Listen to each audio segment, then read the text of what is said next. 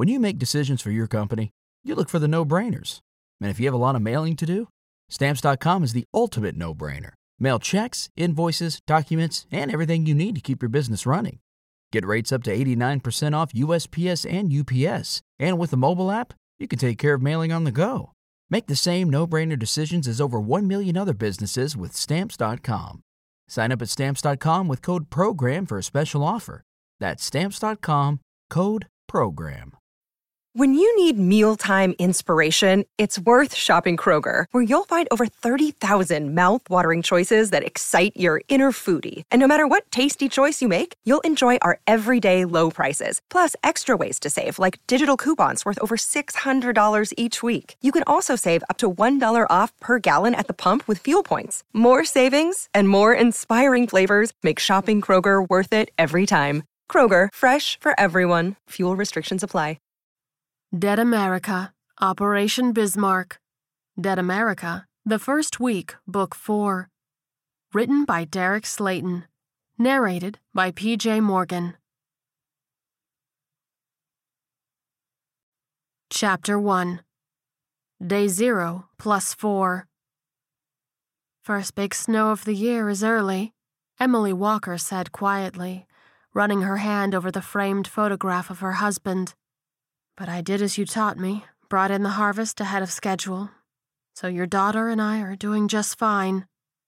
She paused, brushing a lock of her sandy brown hair behind her ear and glancing out the window.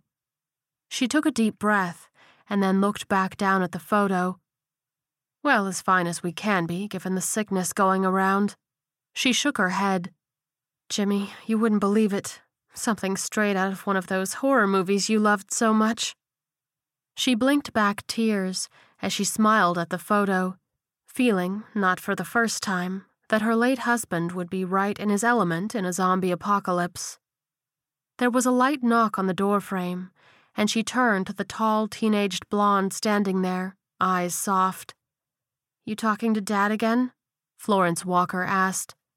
Yeah, seeing the early snow brought back some memories, Emily admitted. Thought it was a good time for a chat. She set the frame back on her desk. He always loved the first snow of the year, her daughter said wistfully as she entered the small office. He'd have us out in the front yard as soon as the sun came up, making a little snow family. Wouldn't let me go to school until it was just perfect. She approached the window and smiled, staring out at the dusting of snow sparkling in the moonlight. Emily chuckled. I remember getting yelled at by the school the first couple of years it happened, but they eventually learned that he was set in his ways and wasn't going to change. Well, if it's clear when the sun comes up, we'll have to make a small one, Florence suggested. I think you might be right, Emily agreed, and put an arm around her daughter's shoulder. So are you doing okay? Yeah, I'm all right, the girl replied. Just wrapped up a movie on DVD, then flipped through the channels. Everything in Bismarck is still out. Based on the pictures they were showing, I get the feeling they are gone for good, her mother admitted. All the chaos in those streets, I can't imagine there are too many people left in town. Are we going to be okay out here?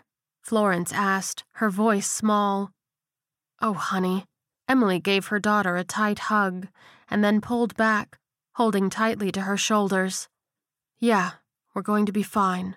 We're 20 miles from the city, and we have a nice strong fence around the yard. There was a chirping sound from the computer on the desk, and the older woman turned to the screen. And we have a motion detection system, she reminded her daughter, so we'll know if anything is out there.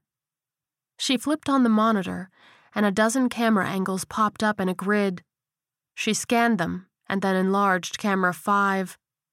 There was a lone zombie caught up in one of the barbed wire fences. See, we're just fine, Emily said, motioning to the screen. The fence caught one of those people.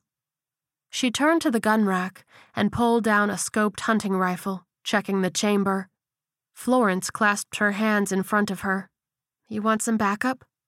No, honey, I got this, Emily replied with a reassuring smile. There's just one of them, and I'm staying in the truck. Why don't you go get some water boiling so we can have some hot cocoa when I get back? Her daughter nodded and smiled back before heading for the door. "Just don't be gone too long, or else there might be a shortage of marshmallows when you get back," she teased, and then darted off to the kitchen. Emily smiled and shook her head, and then headed outside, heart dropping into more somber territory as she approached the truck. All it would take was one of those fast ones slipping through their perimeter to destroy their quaint homestead, but she didn't want to worry her daughter. The drive from the house to the fence took a full minute, all the way to the far end of the property. Emily made sure to take it slow in the snow, taking care not to skid off of the path and then have to walk back to the house in the dark. As she approached the property line, she squinted at the zombie in the headlights. It had been a man once. It wore a black suit that was caught in the barbed wire, the right sleeve ripped completely off, and a big chunk of flesh torn from its arm. Its head lolled back and forth from the large hole in its neck, looking suspiciously like it had been torn apart with teeth. She swallowed bile and put the truck in park and opened the sunroof. She stood on the seat and took aim, but then the zombie managed to break free of the barbed wire, and in her moment of panic, she hit it in the shoulder. She had seen how fast these things could be, and didn't know if they could climb, but she wasn't sure if she was safe in her vantage point. She quickly chambered another bullet and took aim again, expecting the zombie to have closed the 40 yards from the fence to the truck already. However, it took her a minute to find it, and when she realized the corpse had barely staggered a few yards towards her, she furrowed her brow. "Why aren't you running?" she muttered to herself. A cold gust of wind hit her in the face, and she hid beneath the down collar of her jacket until it subsided and her brow furrowed. She ducked into the cab and checked the temperature gauge. 6 degrees, she read, and then stood back up. And with the wind chill, it's a hell of a lot colder than that. She bit her lip in thought, and then took aim at the zombie that had only made it about 15 more yards in its staggering stupor. She carefully lined up the shot and took off the head of the walking corpse, leaving the dead businessman sprawled out in crimson snow. She quickly slid back into her seat and threw the shifter in reverse, tearing off back to the house a lot less carefully than she'd approached. Emily burst through the front door and then locked it securely behind her. "Florence," she called.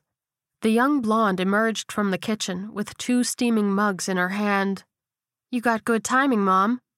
"Honey, I need you to pack an overnight bag," her mother instructed. Florence froze, eyes widening. "Mom, is everything okay?" "Everything is fine, hon," Emily assured her.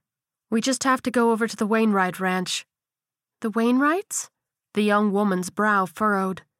"Mom, what's going on?" "I'll explain on the way," her mother said. "We don't have a lot of time." She paused at the panicked expression on her daughter's face. "Honey, we're safe. It's just that I figured something out about these things, and I think the Wainwrights might be able to help. I need you to pack a bag, because we might be over there for a night or 2. Florence nodded with a half-hearted smile, and then looked down at the mugs in her hands. "And our drinks?" "Pretty sure there's a couple of travel mugs above the stove," Emily replied with a grin and took the steaming cups from her daughter. "I'll get these things poured over, and you go get your things. Deal?" Florence nodded. "Deal." She ran off to pack as her mother entered the office. She set the mugs down on her desk and opened the closet, moving a few boxes out of the way to reveal the gun safe in the back. She punched in the code, and it popped open to reveal a handgun and a few boxes of bullets. She smiled to herself as she holstered up, remembering the pride in Jimmy's eyes when he'd gifted her this set on their first anniversary. She'd been so upset, thinking it had been a necklace, and it had crushed him. "Well, Jimmy," she said as she turned back to the smiling portrait on her desk. "Only took 15 years, but I finally love my first anniversary gift." Chapter 2. Emily pulled the truck onto the Wainwrights' ranch, which was by far the largest in the area. It was a massive crop operation, as well as large chicken and hog farming. During harvest season, There could be as many as 100 workers on site. But this time of year it was just the large family in the house. As she approached the driveway, she stopped at the gate, where somebody flashed a flashlight twice at her. That was the local signal for "I'm a human" in those parts since the apocalypse happened. She rolled down the window, and the oldest of the 8 Wainwright kids, Chad, approached her in the dark. With his 6'2" frame, he had to lean down to see her, his broad shoulders nearly taking up the whole window. "Miss Walker, is everything okay?" he asked. Emily smiled. "Hi, Chad," she greeted. "Yeah, we're fine, but I need to speak to your dad." "Ma'am, it's a little late in the evening to be making house calls," he replied gently. She took a deep breath. "I wouldn't be asking if it wasn't urgent." He took in her face and tone, and then nodded slowly. "All right, Miss Walker," he drawled, and she couldn't deny that the Miss instead of Mrs. stung still after all this time. "Just let me lock this gate up and I'll hop in with you," he offered. "Thank you, Chad," Emily replied with a relieved smile. He secured the gate and then hopped into the truck bed, tapping on the window to let her know that he was sitting down. She carefully drove up the lengthy driveway to the house and put it in park as the young man jumped down into the snow. His thick arms strained at his coat in the headlights, looking like he was strong enough to lift a cow after milking it. Mrs. Wainwright and her oldest daughter Susanna stood in the doorway, squinting at the truck as Emily shut it down and got out, Florence behind her. "Chad?" Mrs. Wainwright asked, voice strained. "What are you doing back?" The young man motioned to the 2 women behind him. "Miss Walker needs to speak to Pop." The older woman nodded, her graying hair glinting in the moonlight. She waved to her daughter next to her, an early 20s tomgirl with a smart black ponytail. "Susanna, go get your dad and tell Kristen to put some coffee on." "Yes, ma'am," Susanna replied with a nod, and disappeared back inside. Chad stepped out of the way so that his mother could greet Emily and her daughter. "Well, my goodness, Florence," Mrs. Wainwright gushed, motioning the young girl forward and taking her hand. "You were turning into quite the young woman there. Didn't realize you had gotten so tall." "Thank you, Mrs. Wainwright," Florence replied politely. "My mama is raising me right." "I have no doubt she is," the older woman exclaimed. "I tell you what, why don't you go on in and warm yourself by the fire? I think my youngest, Jonathan, is about to put on a movie." "Thank you, ma'am," the young blonde replied, and on her mother's nod, scurried inside. Chad shut the door quietly behind her, and the trio moved down the porch a bit out of the snow to talk. Mrs. Wainwright turned to Emily, eyes hard. "What in the world is wrong with you?" she hissed. "Mama," Chad balked, "be polite." "Trust me, son, I am being polite," his mother snapped, and turned back to Emily. "What could possibly be so important that you'd put that sweet young girl's life in danger to come over here at this time of night? Don't you know those things are out there?" "Mrs. Wainwright," Emily replied, raising her hands in defense. "I'm here because we're all in danger, and I think we have a window to do something about it." "What in the world are you talking about?" the lady of the house demanded hotly. "Get your husband and we'll talk," the sandy-haired woman insisted. "Probably a good idea for Zach and Chad to join us as well."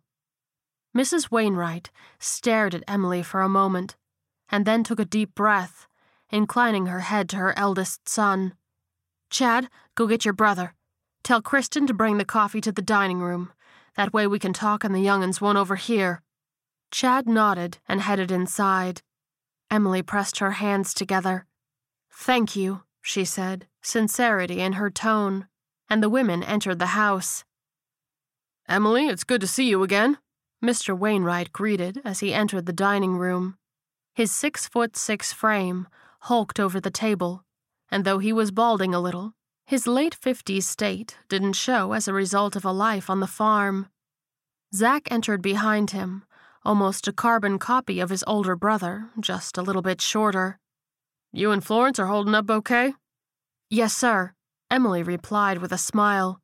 "We're stocked up pretty well, and been riding this thing out." He nodded. That's good to hear. He took a seat at the head of the table as the fiery-haired Kristen entered with a pot of coffee. She poured cups for everyone, and then her father gave her arm a gentle squeeze. Honey, thank you. Why don't you go in the other room? He took a sip of his hot brew as she did so, and then turned to Emily. So, what can I do for you? I need your help in blocking off the 3 bridges over the Missouri River in Bismarck, she said bluntly. The silence in the room was immediate, all eyes on Emily as if she'd grown a second head. Several awkward moments passed, until Mr. Wainwright finally took a long, thoughtful sip of his coffee, and then stood from the table. Emily, it's always good to see you, he said. Please enjoy your coffee and have a great night. She smacked her hand down on the table, startling everyone in the room except for the man of the house. He glared at her with disapproval. Don't dismiss me like that, Emily demanded. We're all in danger, and if we don't act right now, we're going to lose our chance. He sat back down and motioned for his wife to pass the carafe of coffee. She refilled his mug as he folded his hands in front of him.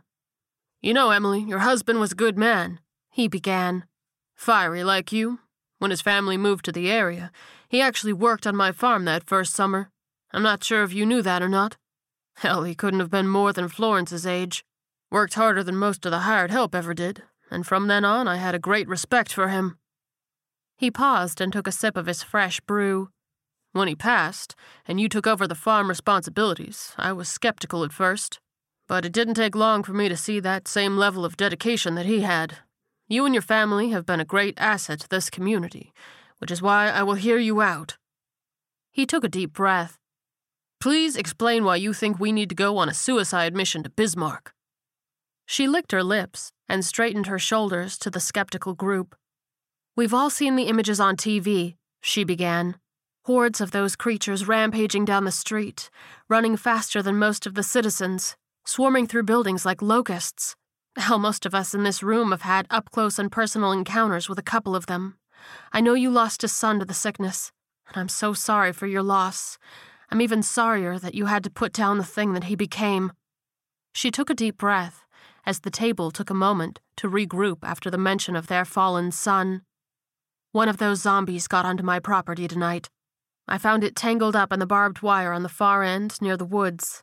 He was wearing a shredded business suit, which means he most likely found his way here from Bismarck.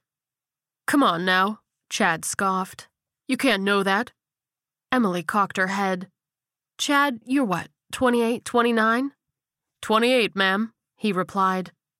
In all of your 28 years on this earth, how many people wearing business suits have you seen around these parts? She asked, not including weddings and funerals. He opened his mouth, and then promptly closed it again as he thought hard. He shook his head. Not too many, ma'am, he conceded. Even if Chad is right, and he was a local, we have to assume that sooner or later those zombies are going to get bored and wander out of the city, Emily continued. All it would take is one desperate person fleeing the city to draw them our way. I don't know how good your fencing is, but mine can barely handle 6, let alone 600 or 6,000 of those things. Mr. Wainwright took another sip of his coffee, seeming to contemplate for a moment before addressing her.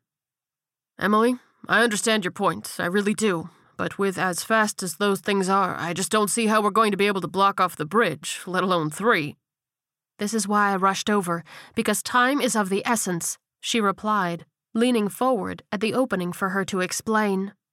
The snow is slowing them down. Zach's brow furrowed. How is the snow doing that? The businessman could barely walk, staggering across the field as if his body was frozen, she said. I mean, they've lost their minds and souls, but they're still made out of the same stuff we are. It was a relatively warm day when this hit, and now it's a negative wind chill. Wouldn't take long for a lightly protected body to seize up. If we have enough people and go about it in an intelligent way, we can pull this off. Mr. Wainwright nodded. Okay, if you're right and these things are as slow as you say, then we might have a chance, he agreed, though he sounded reluctant. Do you have any thoughts on how to block off the bridges? Snowplows, Emily declared. He leaned back in his chair, a smile emerging on his hard-edged features. "That is a brilliant idea," he admitted. "Those things are big and heavy, and the ghouls aren't going to be able to move them. Any idea on where we can get our hands on some?" "Before I took over the farm, I was a big city girl, remember?" Emily asked, eyes brightening with excitement at his interest.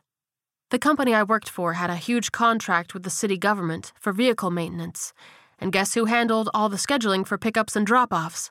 Don't know if they're all running or not, but I'm sure we can scrounge up a mechanic or two." "All right," Mr. Wainwright said slowly, pursing his lips in thought for a beat. "We have an idea of what we're doing. Now we're just going to need the manpower to pull it off." "I think the 2 ranches north of my property were either abandoned or got hit with the sickness," Emily replied. He turned his head to the door. "Susanna," he called, "can you come here for a minute, please?" She entered the dining room with curious eyes. "Yes, Pop?" "Are you still friendly with that boy down at the Prime Dude Ranch?" Mr. Wainwright asked. Zach made a noise of disapproval.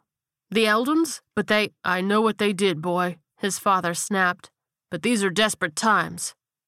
Susanna waited for her brother to sink into his chair. "Yes, Pop," she replied, a blush creeping up her cheeks. "His name is Miles. We're still on good terms." Mr. Wainwright took a deep breath, seemingly uncomfortable with his daughter being on good terms with a Dude Ranch cowboy, but followed his own desperate times advice. "I want you to head over there and see how many you can recruit to our case," he instructed. "They don't shut down to tourists until the end of the month, so there should be a good number of their staff there." "Miles said they had several people come down with the sickness, but they were able to contain it," Susanna said. "A lot of those boys are from out of town and come in for seasonal work, so they live there. They probably got 30 or 40 people over there." "I'm sure even with Miles in your corner, Mr. Eldon's gonna have an issue since you're a Wainwright," her father mused. "When it gets going, just let him do his little bitch and moan dance for a couple of minutes, and tell him if he helps us, I'll consider our land dispute finished in his favor. Now, I don't know if that's gonna do a whole lot, given the whole end-of-the-world thing we have going on. I'm hopeful, though, he's just petty enough to think getting one over on me is worth it." "All right, Pop, I'll go right now," Susanna replied.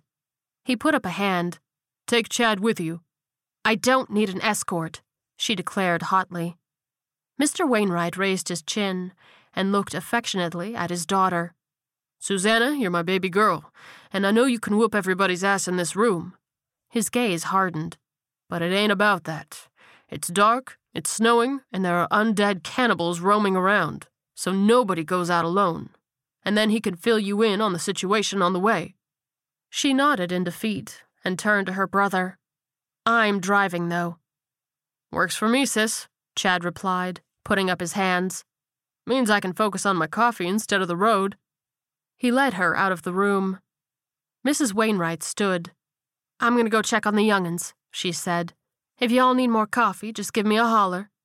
She shared a smile with her husband, and he winked at her before she chuckled and left the room. "So I guess that leaves us to plan this thing, huh?" Emily piped up. Mr. Wainwright nodded. "Yes, ma'am, it does." He turned to his remaining son. "Zach." "Yes, sir?" "Go into my office and look in the bottom right drawer of my desk," his father instructed. "There's going to be a bunch of old maps in there. I want you to look through and find one that has a detailed layout of the city and bring it here. Grab some pencils while you're at it." "Yes, sir," Zach replied, and headed to the office. Emily pulled her cell phone from her pocket. "I can't get us directions because the cell service is down, but I can pull us up a current map," she said as she swiped around the screen. "Well, I'm a little more analog," Mr. Wainwright admitted with a chuckle. "Plus, when we explain the plan, it's going to be a little hard to get that many people around your phone." Emily sighed. "Here's hoping you're right," she said, and raised her coffee mug. They clinked glasses, praying that space would be an issue when Susanna returned. Ready for a career in behavioral health? Earn your online degree at Herzing University. Choose from health and human services, psychology, or social work programs. Gain the skills to work, coordinate, and manage nonprofits. Secure a bachelor's in psychology to study mental health, or advance your social work career through our online Masters of Social Work. Let us help you become a social change agent. Your future starts now at Herzing University. Text HEALTH to 85109. That's HEALTH to 85109. Or visit herzing.edu. You know how to book flights and hotels. All you're missing is a tool to plan the travel experiences you'll have once you arrive. That's why you need Viator. Book guided tours, excursions, and more in one place. There are over 300,000 travel experiences to choose from, so you can find something for everyone. And Viator offers free cancellation and 24/7 customer support for worry-free travel. Download the Viator app now and use code Viator10 for 10% off your first booking in the app. Find travel experiences for you. Do more with Viator. Chapter 3. Susanna pulled up to a stop in front of the Prime Dude Ranch, its large, ornate gate extending a good 20 yards in either direction, before turning into a standard barbed wire fence. There were 2 cowboys standing guard, with shotguns in their hands, and one raised a hand in greeting as the young woman rolled down her window. "Ma'am, sir, can we help you?" the cowboy asked, as he shone his flashlight into the cab. Susanna nodded. "We're here to see Miles and Mr. Eldon," she replied. "I'm sorry, ma'am, but Mr. Eldon isn't receiving visitors, so you'll have to come back to—" "Listen, you rent-a-cowboy motherfucker," she cut in, eyes darkening. "Open this goddamn gate right now before I get out of this truck, whoop both your asses, and open it myself." Her visceral onslaught of profanities stunned the young man, and he looked to Chad, who calmly took a sip from his still-hot travel mug. "You might want to do what she wants, bucko," the passenger said brightly, as if he didn't have a care in the world. The cowboy took a deep breath and looked back at Susanna, whose eyes seemed to be calculating a countdown to kick-ass time. He raised his hand. "Let's open it up," he said, and his partner unlatched the gate. The young woman immediately punched the accelerator, speeding off down the driveway, amused as she kicked up muddy snow at the 2 guards. Chad raised an eyebrow and slurped at his coffee again. "Good to know that summer at finishing school wasn't wasted on you." "Oh, I can curtsy like a motherfucker," she replied with a sly grin. "It's my victory pose after kicking someone's ass." He shook his head with a chuckle as they pulled up to the house. It was a 3-story building with 2 bunkhouses to the left, marking the center of the large compound. A young man emerged onto the front porch as they approached, dressed in typical rancher gear with a 6-shooter holstered on his hip. His slender face broke out into a boyish smile, and he ran a hand through his sandy blonde hair when Susanna emerged from the driver's seat. "The guards just radioed in that some crazy woman threatened to beat them down and she was headed to the house," Miles declared as he descended the porch steps. "I had a feeling it might be you." She gave him a tight hug and then stepped back so that Chad could shake his hand. "Well, we have a bit of an urgent situation on our hands and didn't have time for pleasantries," she replied. "Any chance you can go get your boss for us?" Chad asked. Miles nodded. "Yeah, come on in out of the cold. I'll go get him." He waved for them to follow him inside. There were a dozen civilian city folk huddled around a kerosene heater in the main room, looking like they'd been in shock since the apocalypse happened. The Prime Dude Ranch was a bit of a tourist attraction for townies to come learn what it's like to live out in the country. That group must have been their clients when the end of the world happened. "Y'all wait here," Miles said. "I'll go get Mr. Eldon." "It's gotta be hell for them," Chad murmured as he followed his sister's gaze to the city folk. "Stuck out here with their loved ones back in the city and no way to contact them. I don't know how they handle it." "I've found that alcohol helps a great deal." A man broke away from the huddle and approached them. "Sorry for eavesdropping. I was just trying to focus on something other than the sobbing of my city brethren." "It's all good, mister," Chad assured him. The man extended his hand. "I'm Ernest." "Chad," the young man replied, shaking his hand. "And this is my sister Susanna." "Ma'am," Ernest greeted. She shook as well. "Sir?" "I picked a hell of a time to come out here late, didn't I?" He laughed bitterly. "Usually make this trip in the summer, but for some reason I decided to take up basketball. 6 weeks in and an air cast later, and this is the only week they had left open." "Forgive me for saying, sir," Susanna began politely, "but you don't really strike me as the country type." She raised an eyebrow. Ernest nodded. "Well, for most of my life you'd be right," he admitted. I grew up in Chicago and pretty much never left the city except for a few weekend trips to Vegas. Then 5 years ago, a buddy of mine gave me a gag gift, a week at a dude ranch. I called his bluff and used it, and it's been an annual tradition ever since. Guess deep down I'm really a country boy at heart. Well, sir, it's a pleasure to have you out here, Chad replied. But I'm sorry you had to leave your hometown. Hell, I'm not, Ernest said, putting his hands up and shaking his head. I saw the news before the TV went out. If I was back home, I wouldn't be alive. Chad and Susanna Wainwright. A husky male voice broke the somber mood with a bucket load of condescension. To what do I owe the pleasure of your company? Susanna turned to face the tall, bald man with the tight white beard. Mr. Eldon, she said, we're here because we need your help. Her mouth snapped shut as he barked an incredulous laugh. That's rich, he guffawed, catching his breath.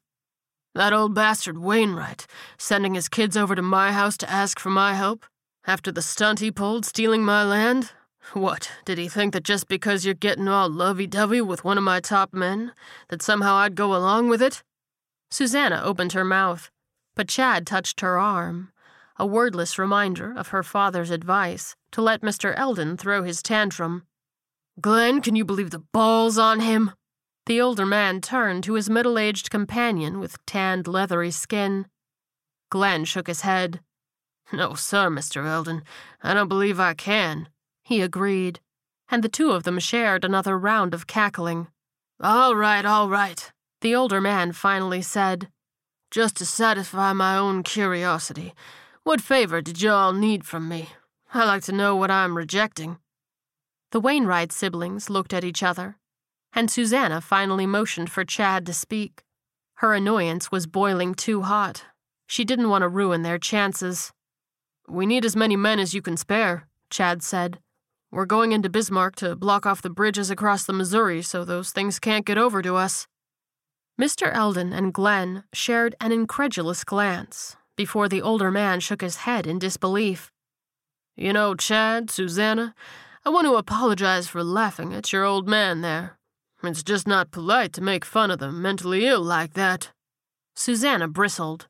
Listen, you son of a bit. What my sister is trying to say, Chad cut in so many words, is that we have an opportunity to protect our community, and we have to do it now. And if you agree to help us, our father is willing to end the land dispute, in your favor. Mr. Eldon cocked an eyebrow.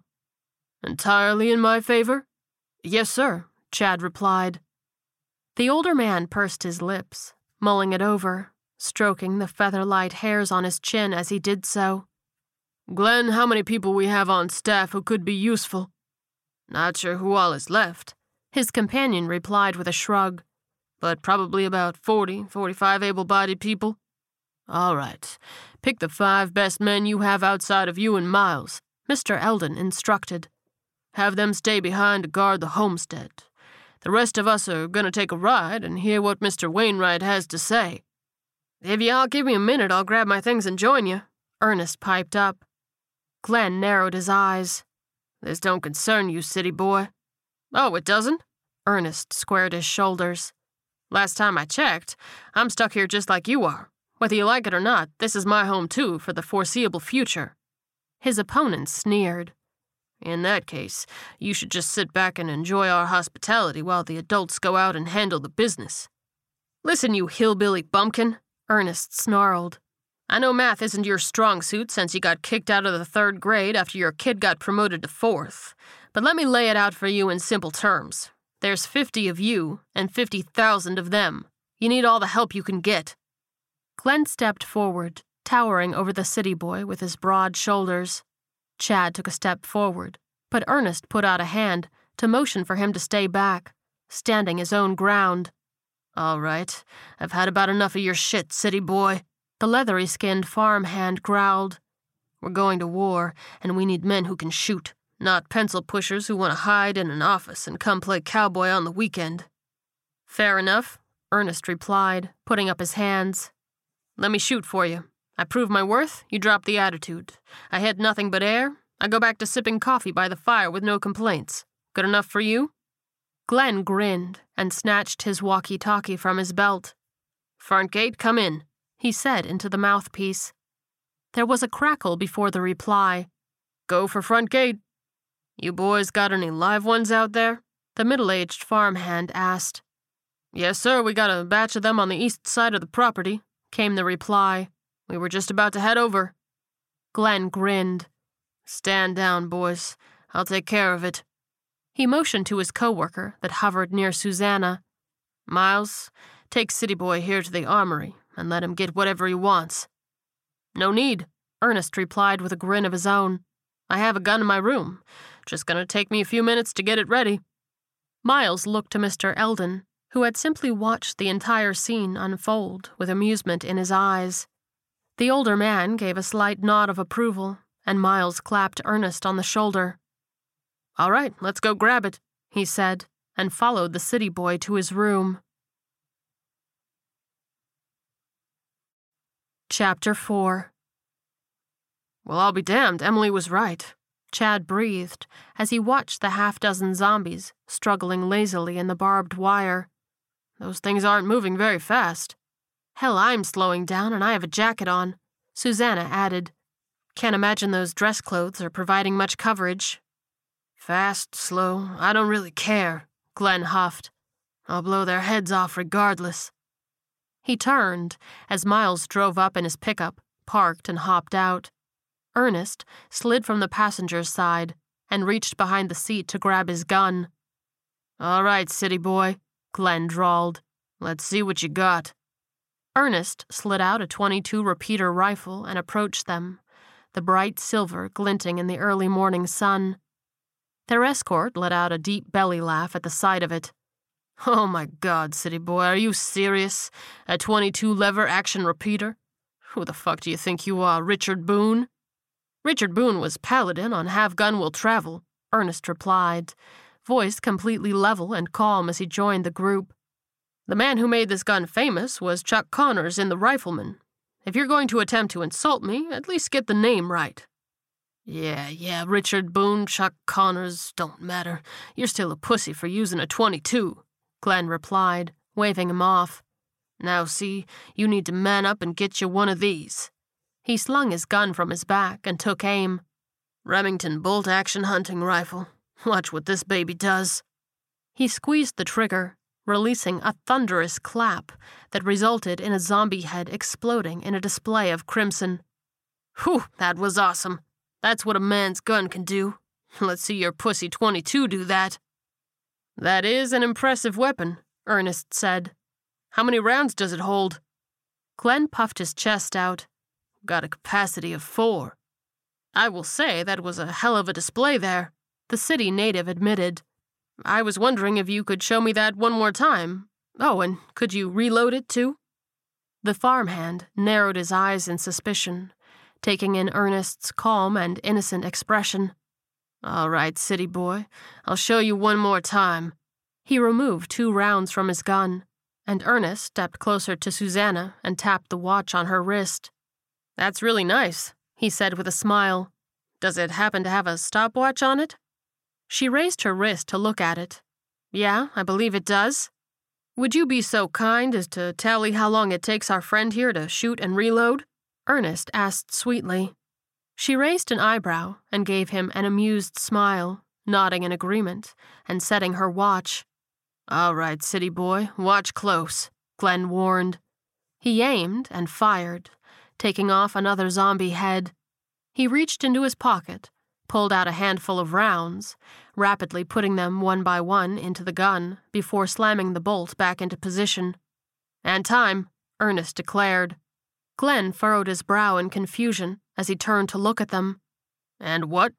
"It took you 8.5 seconds to fire that last round and reload," Susanna replied. "Hell, that's pretty good if you ask me," the farmhand said with a haughty look, "especially out here in the snow." "And if we were hunting game or shooting bottles on a fence, I'd agree with you," Ernest agreed, his voice still the same level calm as when he'd gotten out of the truck. "But as you said back at the house, we're at war." He stepped up beside the farmhand and raised his rifle. "Susanna, would you be so kind as to time my next 4 shots?" She chuckled and shook her head, raising her wrist. "You got it, Ernest." He took a deep breath before raising his rifle and rattling off his shots. One right between the eyes, then a quick throw of the lever to chamber a new round, rinse and repeat. With each impact, the ghouls fell limp, their heads not exploding, but the bullets finding their mark. After 4 quick shots, Susanna declared, 2.8 seconds. Well, it seems to me, hillbilly, that my .22 did the trick. Ernest shifted his weight to his left hip, cocking his head in amusement. 4 kills in a third of the time it took you to shoot and reload.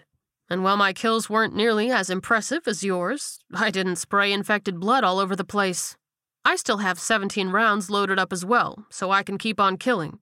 My ammo is also lighter, readily available in just about every store, and thanks to attitudes like yours, will be easy enough to find since it's not manly enough for you types.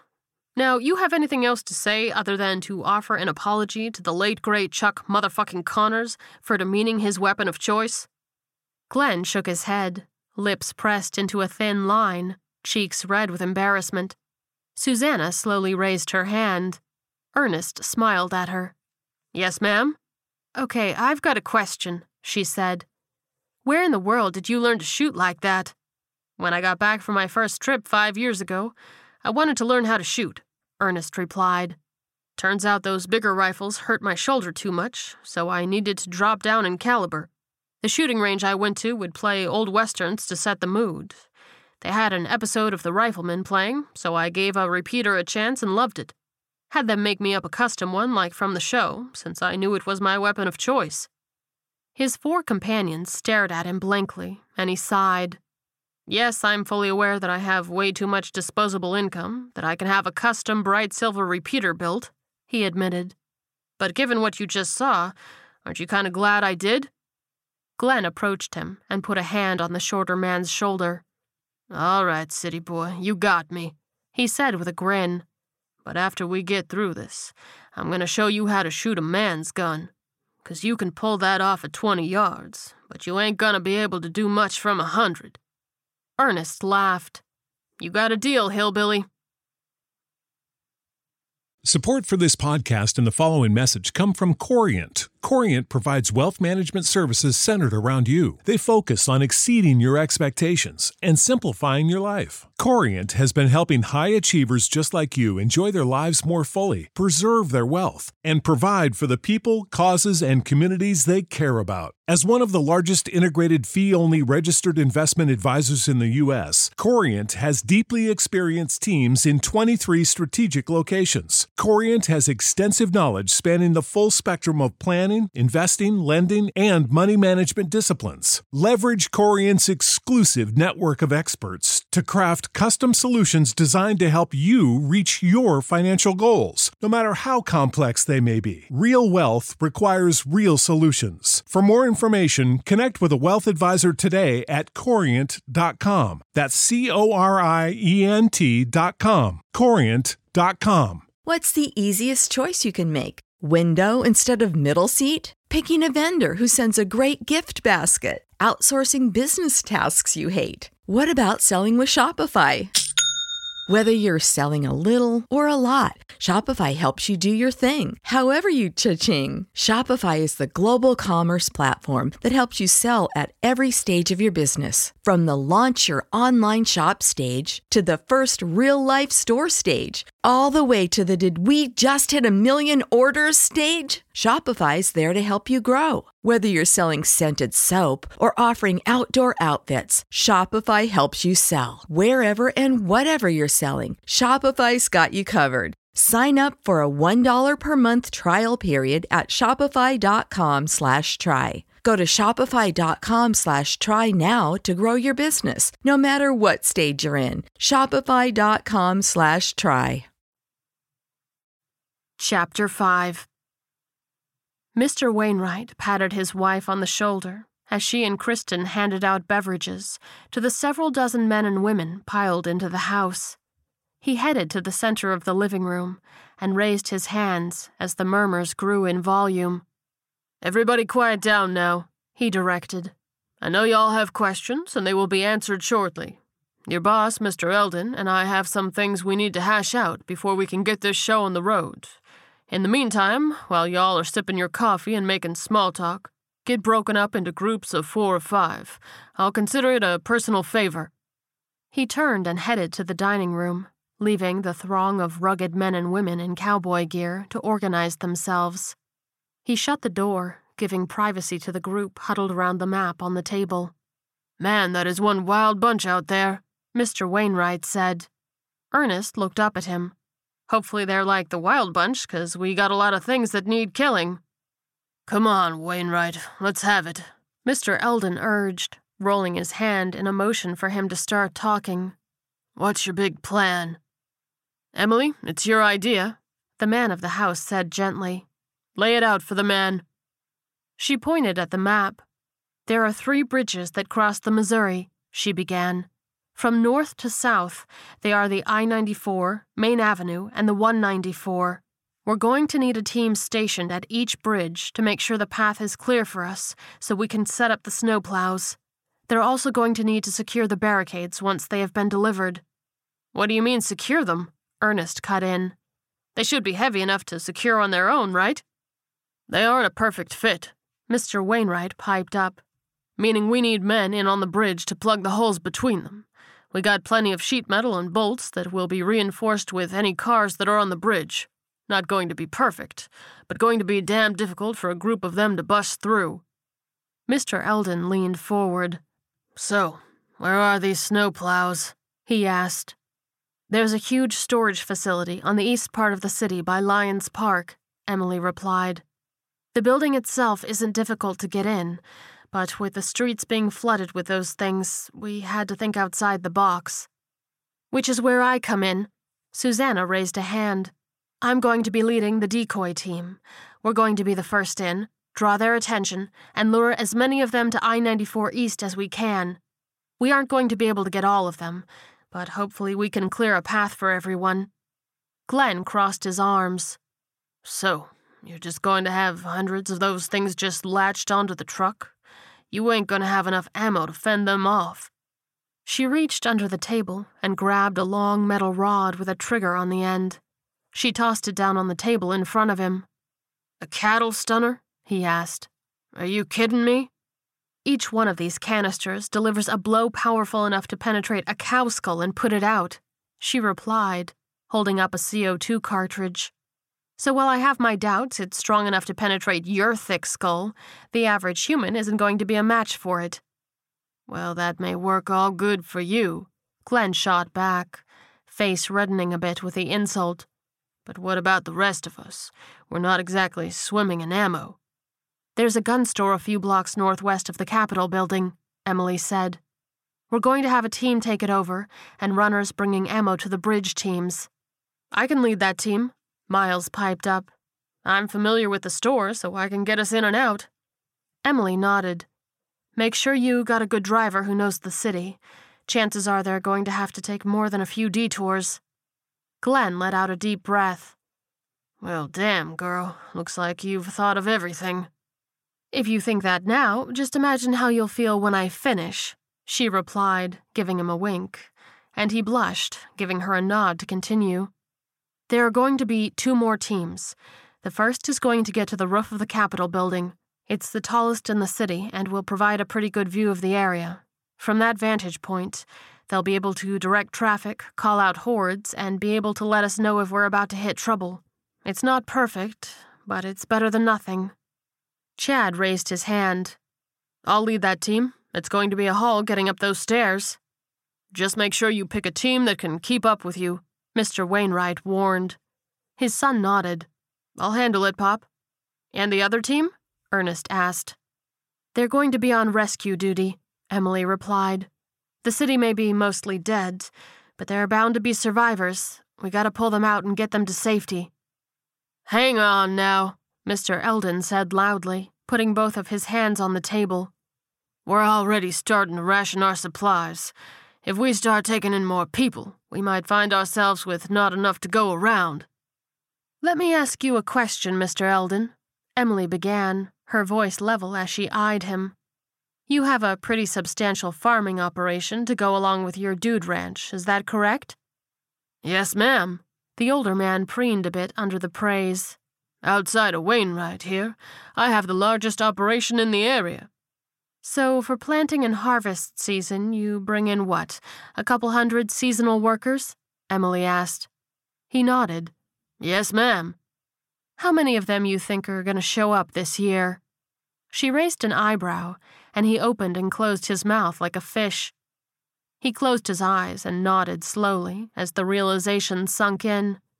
I'm sure between our farms we can scrounge up enough food to get us through the winter.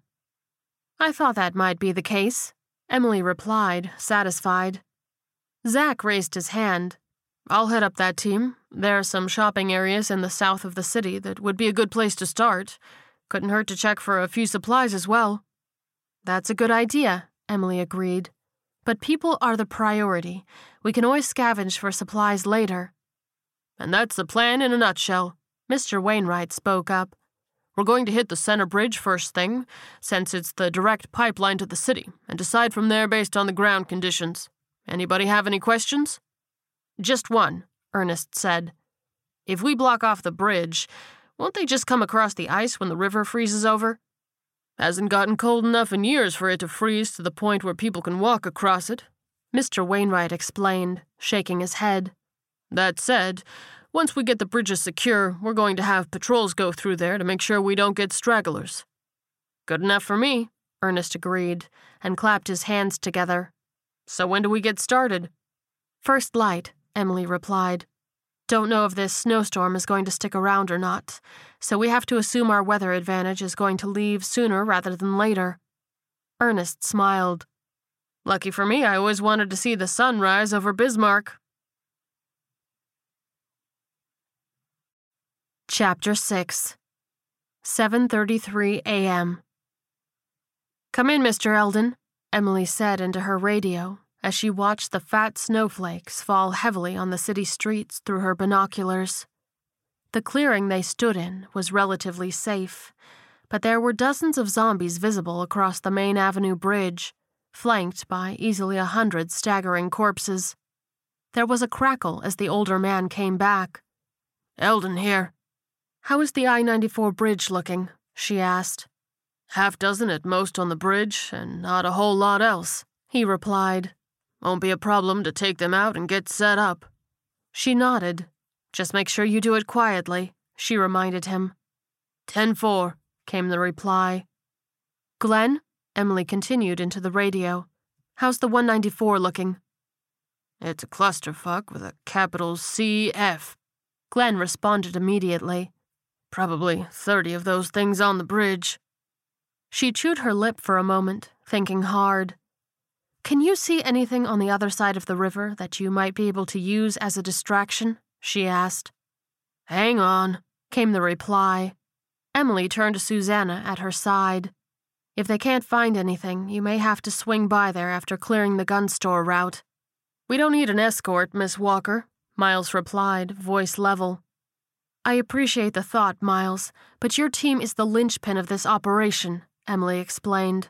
If we don't have the ammo, we aren't going to be able to hold down the bridges. I'd rather delay taking the 194 than risk you guys.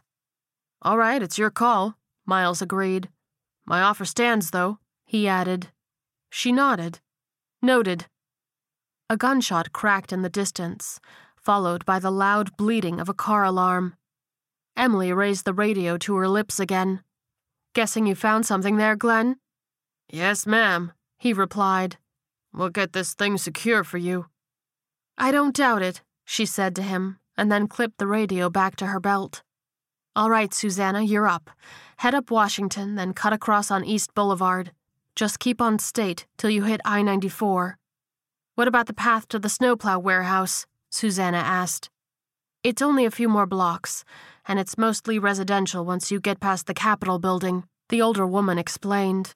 If there's too much heat, we'll just circle the block to buy us some room. All right, you're the boss, the younger woman replied, and gave her a little salute. Chad's team will be 90 seconds behind you, and I'll be right behind them, Emily assured her.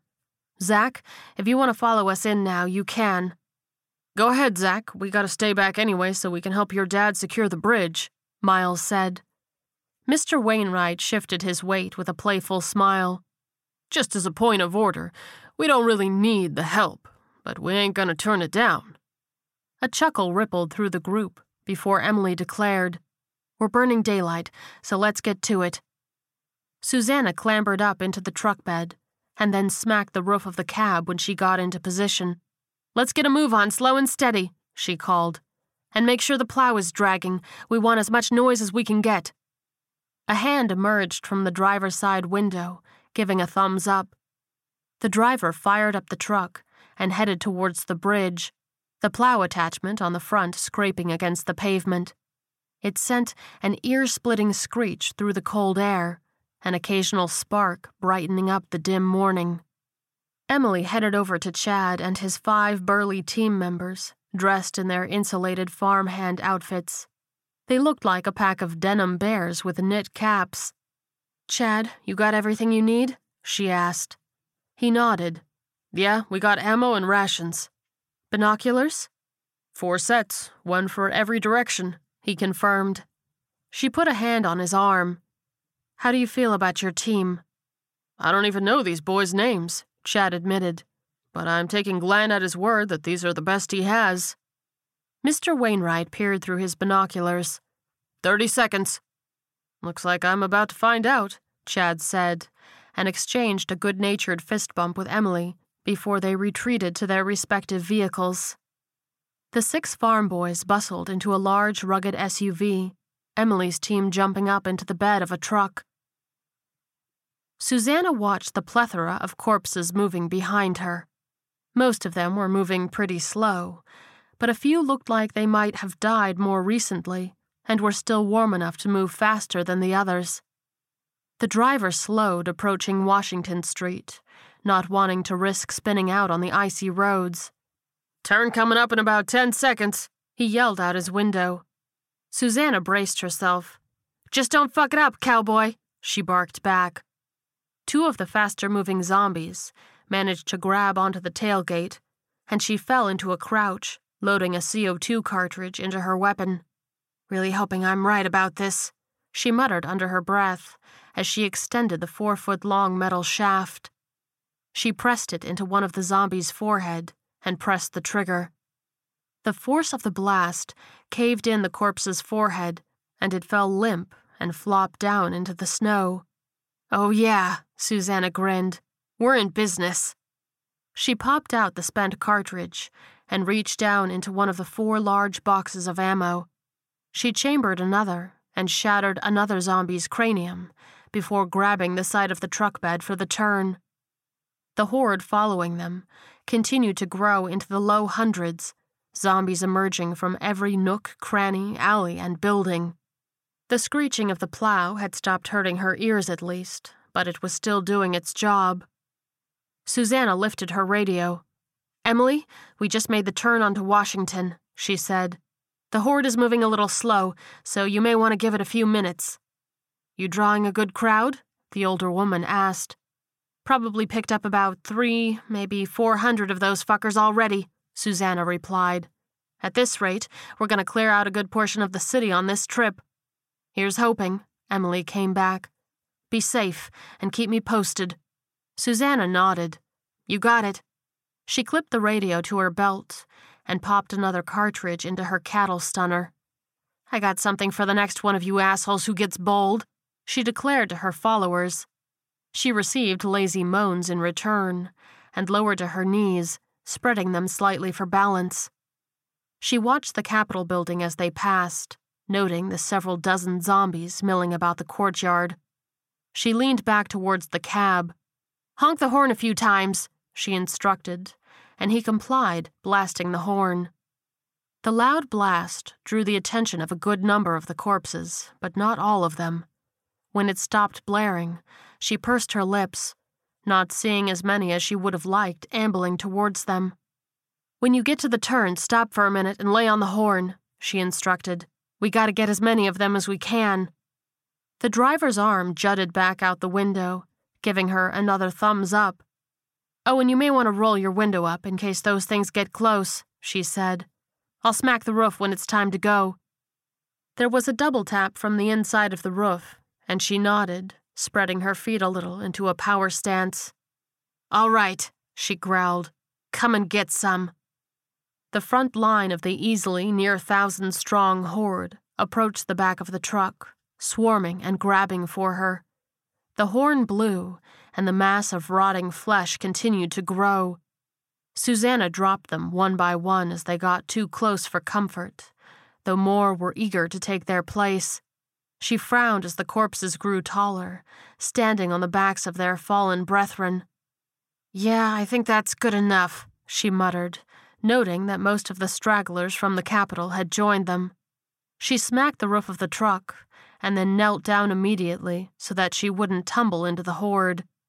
She felt the truck shift into gear, but didn't jump forward as quickly as she'd like. "What's the fucking holdup?" she barked, and peered through the back window. There was a decent wall of zombies in the way, having come in from the other side. She drew her handgun and stood up, leaning over the roof of the cab, popping off a few rounds at the creatures pushing up against the front. It was just enough to give the truck an advantage, and the driver punched the accelerator, giving them a good 20-yard gap on the horde. Susanna knocked on the roof as she knelt back down. "Yes, ma'am?" the driver asked through his now unrolled window. She leaned over the side of the bed. "The I-94 on-ramp is about a mile up," she said. "Head east, and when I give the signal, you floor it and get to the next exit to head back to the bridge. With any luck, those things will just keep on walking." "Here's hoping, ma'am," he replied. Susanna rolled her eyes. "And stop with the ma'am shit. I ain't dainty, I'm an ass kicker. My name is Susanna, use it." "You can call me Randall," he said. "Oh no, you haven't earned first name status with me yet," she said, shaking her head. "We survived the day, and I'll upgrade you from driver to your real name." She caught a glimpse of an amused expression in the side mirror. "Sounds like a fair deal, Susanna," he replied. She smacked the side of the truck. "All right, now quit your yapping and get back to driving." "Yes, he stammered. "Susanna?" She cracked a smile and turned back to the horde, settling in on her knees and pulling her radio. "Come in, Emily," she said. The response was immediate. "We looking clear?" "Don't know about clear," Susanna admitted, "but it's a hell of a lot clearer than it was 10 minutes ago." "Good enough for me," Emily replied. "I'll tell Miles to be on standby.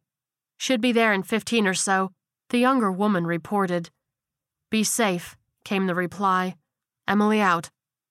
Susanna rummaged in the CO2 cartridges and found her flask, unscrewing the cap to take a well-deserved drink.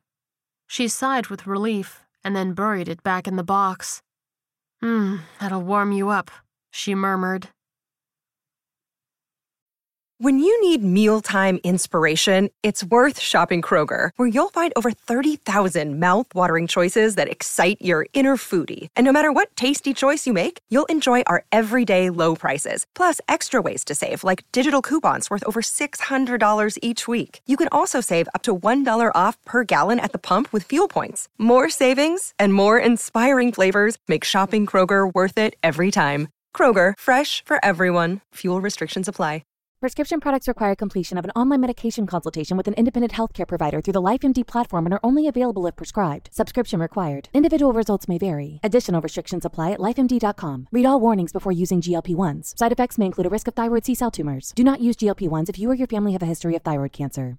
If you've struggled for years to lose weight and have given up hope, did you know you can now access GLP-1 prescription medications through LifeMD? LifeMD is now offering eligible patients online access to GLP-1s, the breakthrough prescription medication that can help you lose body fat and weight. Listen to what people are saying. Probably the easiest thing I've ever done. The medication comes in the mail, and it's very easy to use. I've been able to live my normal lifestyle, and I've lost 20 pounds already, and I've never felt better. It changed my life.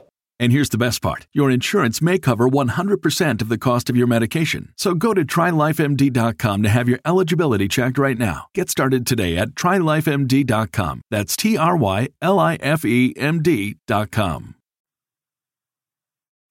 Chapter 7. 7:53 a.m. Chad spread the map out on the dashboard from the passenger seat, studying the roads carefully as one of Glenn's men drove. "All right, Lowell," the burly Wainwright said. As soon as we turn onto State, the entrance to the Capitol building is going to be the first left." The driver nodded. "Yeah, I remember coming here on a class trip once. The driveway circles that big open field. I'd stick to the left driveway for approach," Chad suggested. "The library is just off the right side, so there's a bigger chance of running into resistance there." "Sounds like a plan," Lowell agreed. He turned into the driveway and veered to the left, staying on the path of least resistance. It was lined with trees and perfectly clear, so he accelerated. "Easy there, man," Chad warned. "No need to take a risk." "Relax, man," the driver replied. "I drive in stuff 10 times worse than this all the time." He waved his hand and increased his speed. His passenger growled, "Slow the fuck down." Lowell glowered at him, taking his eyes off the road, just long enough to miss a trio of zombies emerging from the tree line. He glanced back at the road and spotted them, jerking the wheel to the right. He smacked into one of the corpses head-on, causing the truck to spin out into a 180 and slam into a tree. The impact shattered the back passenger side window. The 2 remaining zombies leaned in the advantageous window, like a drive-through for human meals, latching on to one cowboy's throat. One tore his Adam's apple clean off as he gurgled, screams muffled from the blood and damage to his vocal cords. The attack shook the others from their shock, and Chad unbuckled his seatbelt to barrel out of the truck. He drew the attention of one of the corpses, drawing a large hunting knife as it turned to him. He slammed the blade into his opponent's skull, and then realized that one of the cowboys had drawn a handgun to deal with the other one. Chad put his hand up. "No, don't fu—" His warning was cut short by the thunderous blast of the gun. The zombie's head exploded, spraying blood and bone towards the Wainwright boy. He turned just in time so that his back caught the worst of the blast. The cowboy staggered out of the truck, disoriented from the close contact blast echoing in such a small space. The shattered door fell open, the bitten victim falling to the snow, blood pouring out of his throat like a faucet. Chad ignored him, rushing to his live companions, shoving them towards the Capitol building. "Get moving," he cried. "Those things are going to be coming our way." The shooter got up and stumbled towards the direction of the building, zombies' moans permeating the cold air around them. Chad threw open the driver's side door and reached in to help a dazed Lowell undo his seatbelt. "You ever disobey me again, I will shoot you myself, understood?" The Wainwright boy snarled, and Lowell nodded jerkily, eyes wide. As he exited, one of the others screamed, their reanimated friend having sunk his teeth into one of the other passengers. Chad immediately buried his knife into the newly minted zombie's skull, its jaw slackening to let go of the cowboy's arm. He looked helplessly at the now wounded passenger, anger swelling in his eyes at the thought that so much death had been uselessly caused at the hands of one man's ego. A zombie smacked into the side of the SUV in a mad attempt to get to them, and Chad shoved the wounded man ahead. "We'll deal with it later, go!" he cried. They moved quickly through the fresh powder, leaving a trail of footprints and blood in their wake. He drew his handgun, deciding there was no use trying to be quiet anymore. When they were about 40 yards from the door, a few zombies came trudging through the courtyard. Chad kept his gun trained on them, but they were semi-frozen and weren't moving too fast. The group reached the front doors of the Capitol building.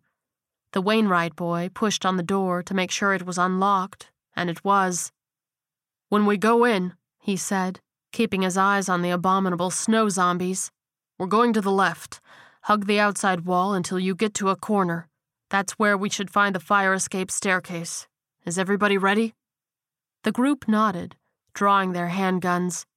The wounded cowboy took a moment to tear the bandana from around his neck and haphazardly wrap the wound on his forearm. "And remember," Chad added, "these things have been inside, so they're probably going to be faster." Lowell flinched at the moans getting louder and louder. "Should we chain the doors behind us so they don't get in?" "No, it might hinder our escape," Chad replied. or our rescue." They all shared concerned glances, and then he took the handle in his hand once again. "Here we go," he declared, and pushed inside. Chad entered first, into the spotty fluorescent glow of the emergency lights. The team moved at a quick pace, but cautious, eyes darting everywhere, and ears straining over the clicks of their boot heels on the tiles. There were a few adjoining hallways off of the main corridor, and Chad stopped at the first intersection to peer around the corner. He waved the group after him, after checking to make sure it was clear, and repeated the process at the second hallway. At the sight of a zombie, he backed up hard into Lowell, whose gun clacked against the wall and alerted the enemy to their presence.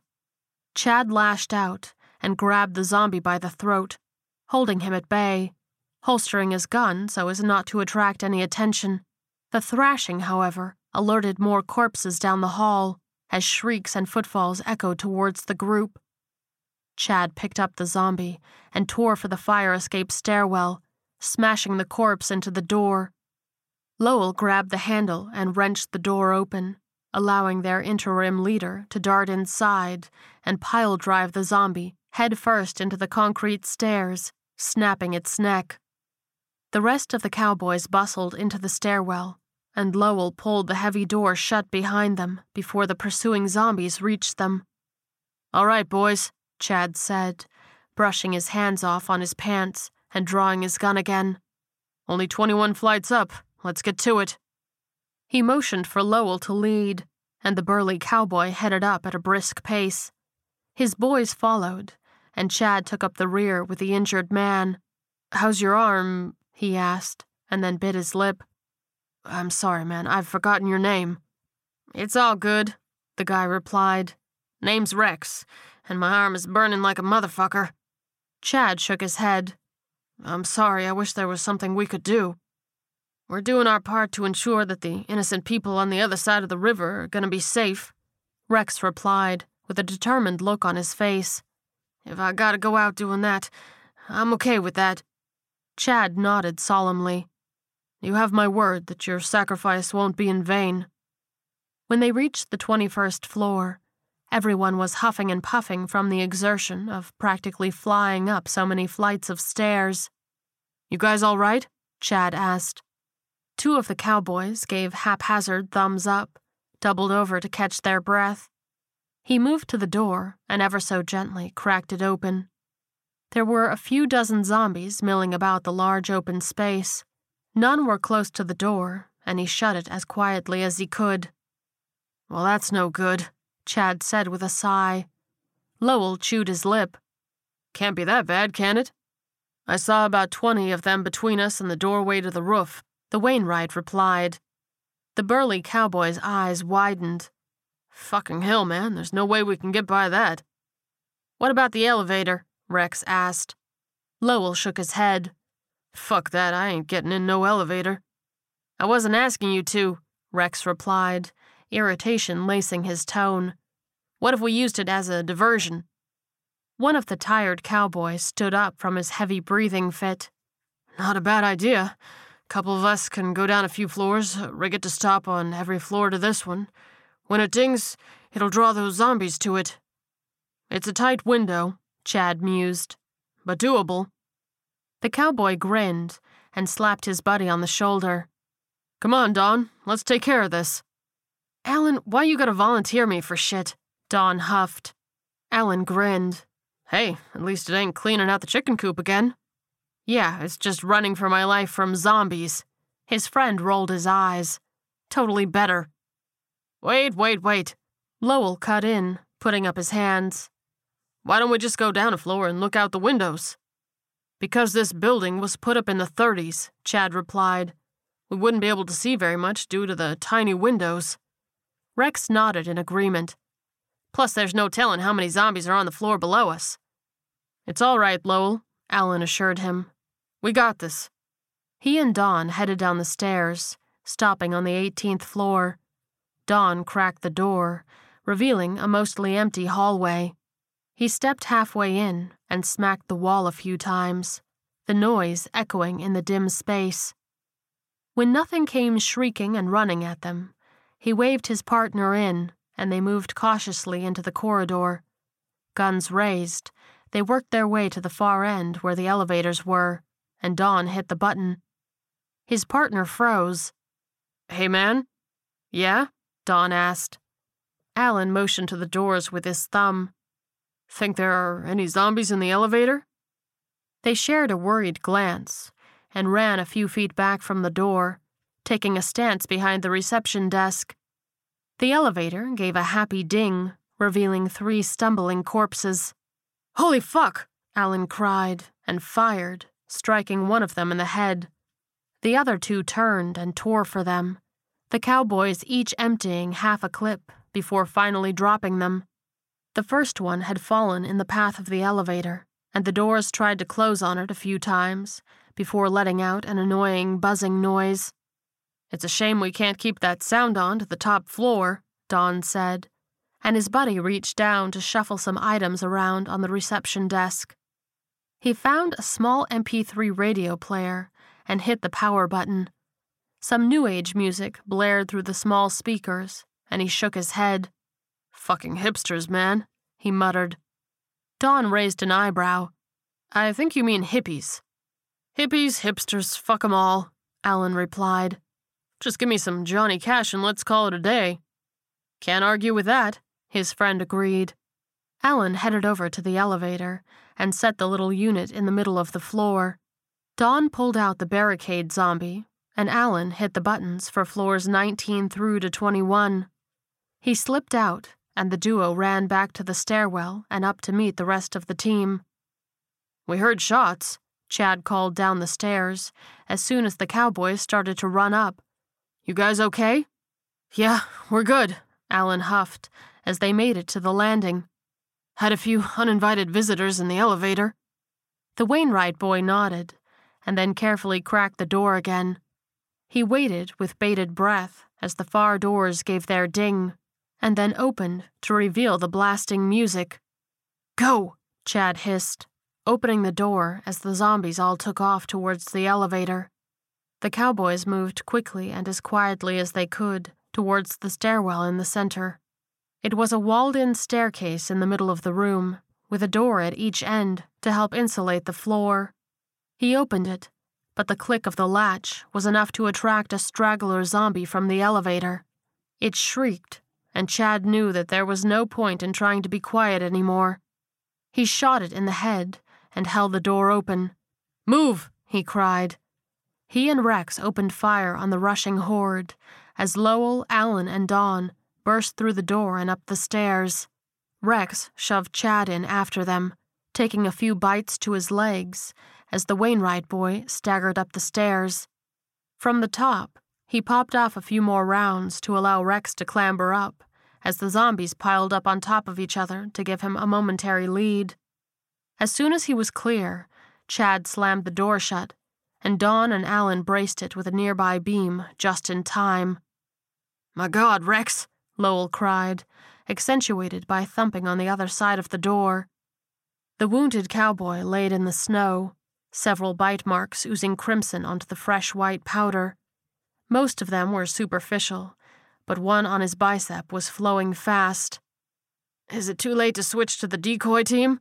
he asked hoarsely. Chad barked a laugh, causing the fallen cowboy to crack a smile. "Come on, let's get him over by the wall," he instructed as the smile turned into a coughing fit. Blood splattered Rex's chin and chest, spraying even more across the snow. "Man, if y'all give me a few minutes, I think I can take a watch." "It's all good, man. I think you've earned a break," Chad replied. The fallen man groaned as they propped him up against the stairwell wall, under a little overhang so the snow wasn't falling on his face. "Appreciate it," he said. "Alan, Dawn, start seeing what you can see," Chad instructed. The duo nodded in unison and split up, moving to opposite ends of the building. They took out their binoculars and took stock of the city's situation. "All right," Chad said quietly to Lowell, taking him aside. "I don't know how Mr. Eldon does it, but on my farm we have a rule. You fuck it up, you clean it up. And you see Rex over there? That's your fuck-up. Whoa now, Lowell snapped. You ain't laying this at my feet.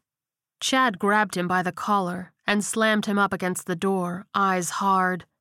Listen, you arrogant piece of shit, he said, voice low and menacing. You're the one who decided to be a hotshot and drive fast. You're the one who wrecked the car, and as a result got your boy killed and Rex bitten. So you are going to man the fuck up and take responsibility for what you've done. Lowell clenched his jaw, swallowed hard, and then nodded jerkily. Okay, he conceded. What do you want me to do? He probably doesn't have much time left, Chad replied, letting go of the cowboy. But that man has earned every single second, so you're going to watch over him, and when the time comes, you're going to put him down. Lowell's jaw dropped. He stammered. I don't know if I... Remember what I said to you back in the car? Chad snarled. Only difference is that now I'm going to save the bullet by throwing your ass over the side. We clear? He gulped. Okay, I'll take care of it. Chad nodded and pulled out his radio as the cowboy moved over to his fallen comrade. Emily, come in. Gonna have to give me a minute, came the crackly reply. He took a deep breath. I'll be waiting. Chapter 8. 8:04 a.m. Okay, Odell, it's going to be about 3 more blocks up on the left, Emily instructed to the driver. When you get to the intersection, I want you to stop so we can take stock of the situation. The middle-aged, dark-skinned man nodded his graying head. He drove slowly through the residential neighborhood, jaw tight at the side of what looked like a war zone. Limbs stuck up through the snow, bloody tracks cutting paths between the houses. A lot of the doors were hanging open, some of them houses smoldering from fire. He slowed to a halt at the intersection, not wanting to jostle the 6 people huddled in the truck bed too much. Emily scanned the area with her binoculars. Doesn't look like a whole lot is going on, she said. Pull up around the back side of the building. Odell drove to the large warehouse, a 2-story tall building with lots of catwalks and no walls. The alleyway behind was still, fresh snow with no tracks. There was a good 30 yards on either side of the vehicle, and the entire crew hopped down, clustering around the warehouse door. Emily stood between the team and the door, raising her hands. Okay, everybody listen up. I didn't see any broken windows or doors on the approach, but that doesn't mean the building is going to be clear. If someone with the sickness took refuge in there, we could have some runners. She pointed to a short, rotund farm worker in the group. Ken, you're my mechanic, right? Ken nodded. Yes, ma'am. Okay, I need you to stay in the truck with Odell while we clear the place, she instructed, and the driver waved him into the open passenger door. Come on in, brother, Odell said with a smile.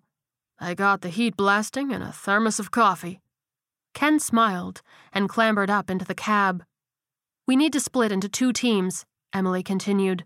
I need 1 person with me to go up to the office and get the keys, and the rest are going to clear the floor. A large man in what looked to be his mid-30s stepped forward. He had a massive, broad build, like he'd been throwing hay since he was in the womb. I'll come with you, ma'am, he offered. Emily nodded. Thank you. Irwin, he finished. She smiled. Irwin, sorry, too many new people. It's no problem, ma'am, he assured her. Okay, you 4 need to sweep the building, Emily said. There should be a line of plows in the middle, so you're going to have to watch every corner.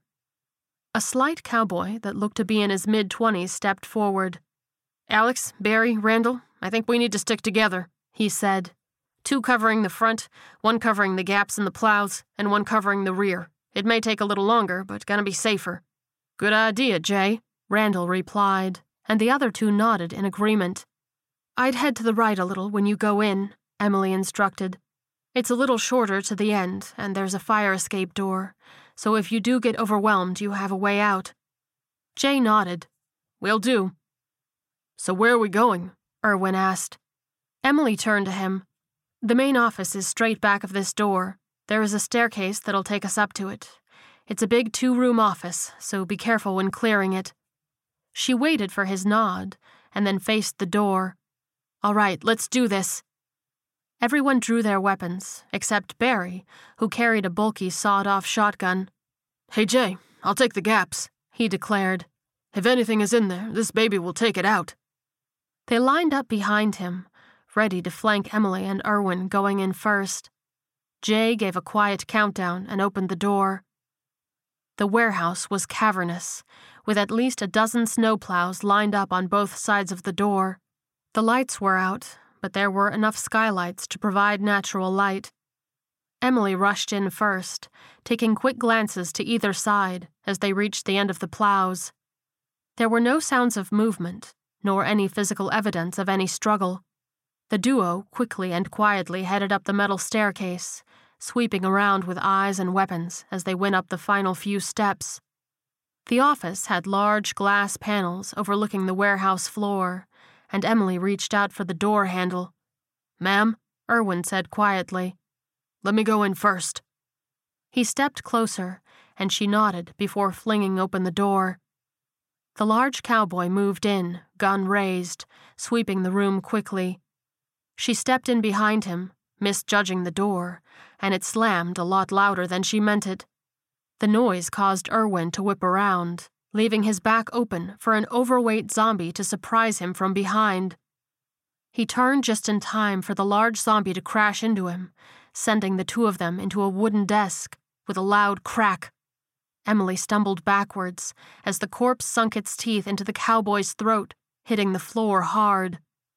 The zombie's head snapped up to look at her, a chunk of flesh dropping out of its mouth with a wet smack.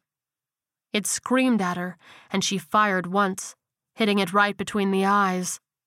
Her radio crackled. Emily, come in, Chad said. Her hands shook as she lifted the radio to her mouth. Gonna have to give me a minute, she replied. I'll be waiting, he promised, and she clipped the radio back to her belt. She trained her gun on the fallen cowboy, shaking as his last breath left his lungs.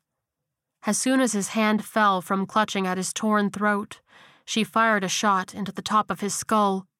Her knees threatened to buckle as she inspected the zombie she'd taken down. She kicked it to make sure it was gone, and realized there were no signs of it being bitten. Poor man, she thought. Must have had the sickness and came here to live out his days. She moved around the office, sweeping the rest of it to make sure she was fully alone. She walked into the back office and found the key box on the wall open. There were 24 sets of snowplow keys, and she grabbed the first 4 before hurrying out to the staircase. As she reached the first landing, a lone shot rang out from the other side of the building, startling her. Everybody okay? She called. Yeah, we're good, Jay yelled back. Dumbass here got spooked by a raccoon. She descended the rest of the stairs and met his team at the bottom. Where's Erwin? Barry asked. Emily shook her head. One of those things in the office got him. They took a moment of silence before Jay took a deep breath. So, what now? He asked. You 3 are with me, she said, and handed out sets of keys. We're going to drive to the bridge. Mr. Shotgun here is going to stay here with Ken to make sure our mechanic is safe. And when you collect Ken, tell Odell to be ready to follow us to the bridge. All right, you heard the lady. Let's get a move on, Jay declared, rolling his hand above his head. The cowboys broke formation and headed to the plows. Emily took a deep breath, closing her eyes for a moment, and then straightened her shoulders. She pulled out her radio as she headed to her plow. Chad, come in, she said. It crackled, and then, go for Chad. We got the plows and are about to head out, she said. Our route to the bridge looking clear? Yeah, you should be good to go, he replied, voice somber. Emily furrowed her brow as she got into the driver's seat. You doing okay? Just a hell of a morning, he replied after a beat. Get on the road and I'll fill you in while you drive. She nodded. 10-4. She fired up the plow, satisfied with the loud growl of the engine, and lifted the CB radio to her mouth. All right, boys, let's do this. Run number 1. She hit the garage door button clipped to the sunshade above her head, and the large door at the end of the building opened. She pulled out slowly, leading the caravan of plows out towards the bridge. Save big on brunch for mom, all in the Kroger app. Get 16-ounce packs of flavorful Angus 90% lean ground sirloin for $4.99 each with a digital coupon. Then buy 2, get 2 free on 12 packs of delicious Coca-Cola, Pepsi, or 7-Up, all with your card. Shop these deals at your local Kroger today, or tap the screen now to download the Kroger app to save big today. Kroger, fresh for everyone. Prices and product availability subject to change. Restrictions apply. See site for details. Chapter 9. 8:15 a.m. Miles held a sheet of metal against one of the vehicles, while a few of his men bolted it in place, further securing the pedestrian walkways on the main avenue bridge. His radio crackled. "Miles, you ready to go?" Susanna's voice came through. He whistled loudly to get his team together. "Yeah, Susanna, we're ready to roll," he replied into the mouthpiece. "We've picked up some stragglers, so rather than bringing them by the bridge, we're just gonna head up Ward Street," she explained. "I'm already past y'all, so get loaded in and come on. Path should be pretty clear for you." He paused and then clicked the button. "You doing all right on ammo?" "Yeah, I got plenty of cartridges left," she replied, and he didn't miss the hint of affection in her tone. "Although if you come across a shotgun, I wouldn't turn it down. Prefer buckshot so I can take out a few of them at the same time."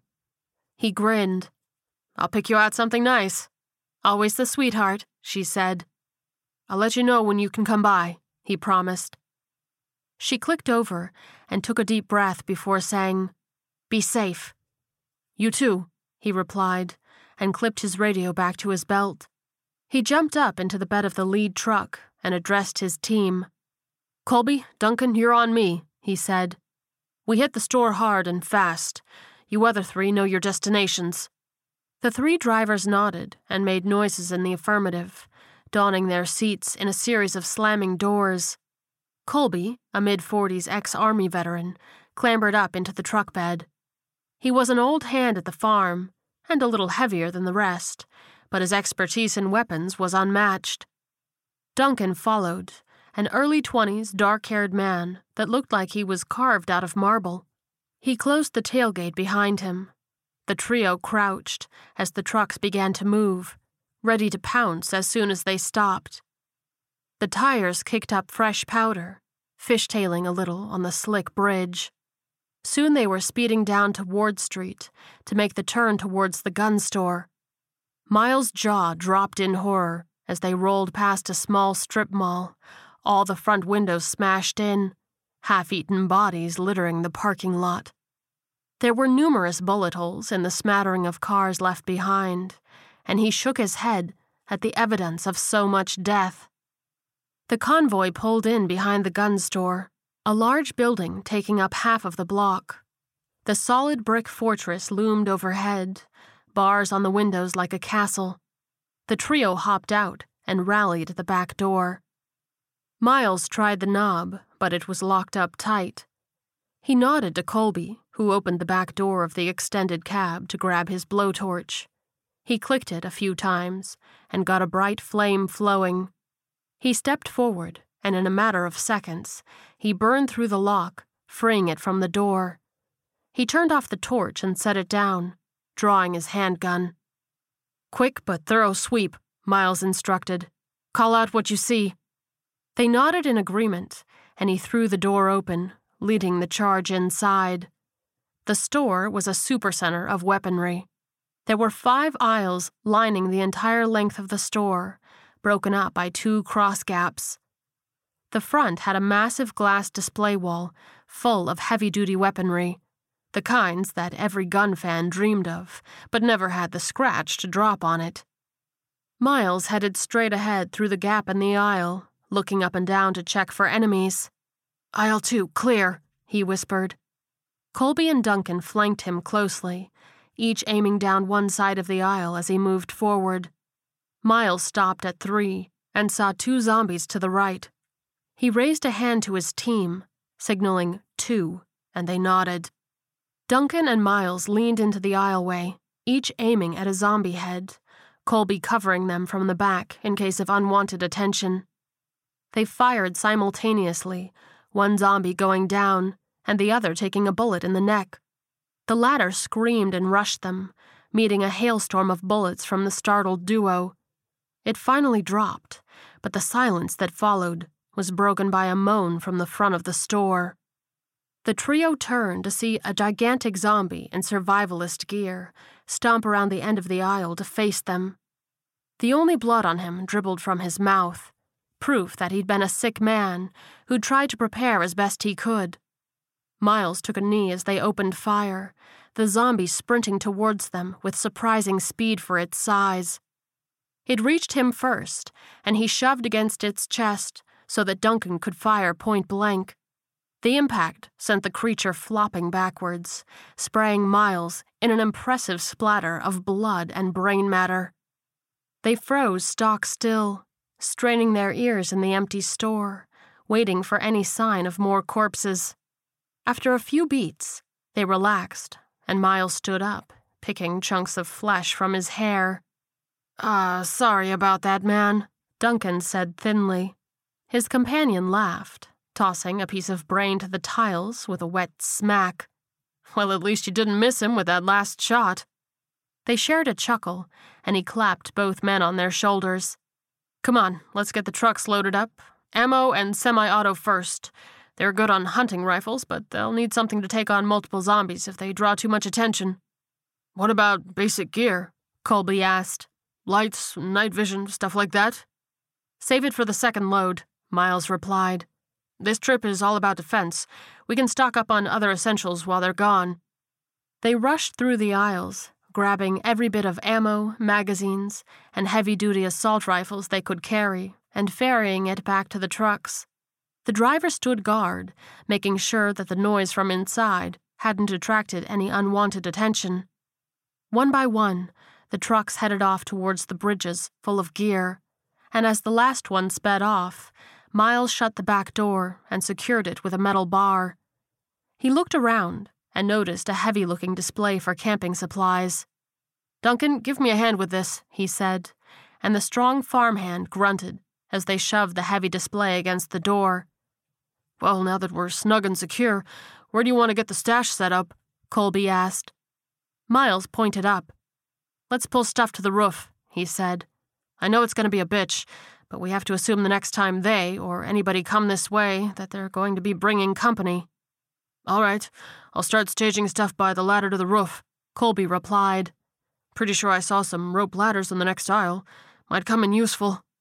Miles nodded. "Sounds good. Let's get to it, and I'll call in the progress."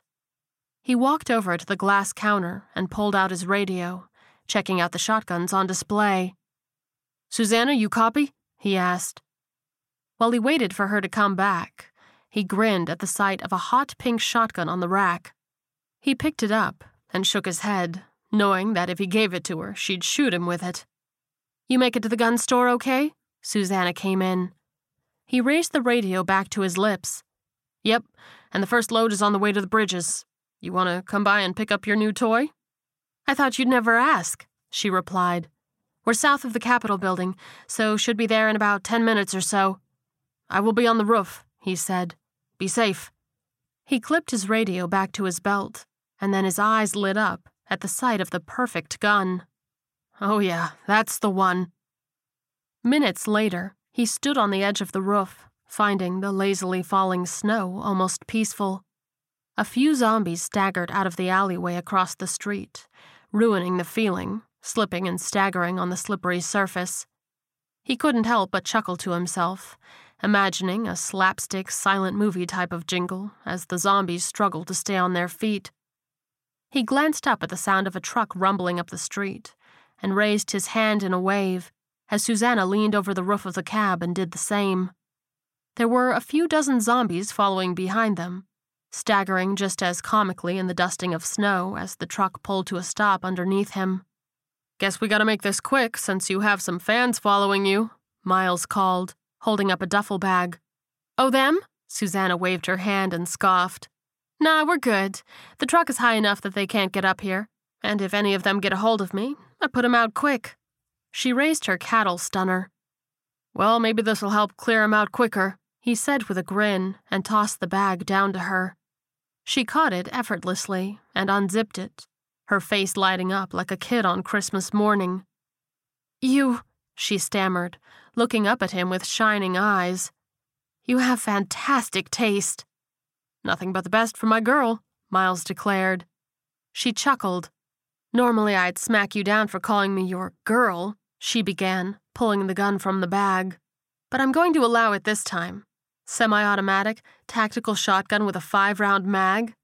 6-round mag, he corrected. "They just got the new ones in, and I filled up 10 of them for you.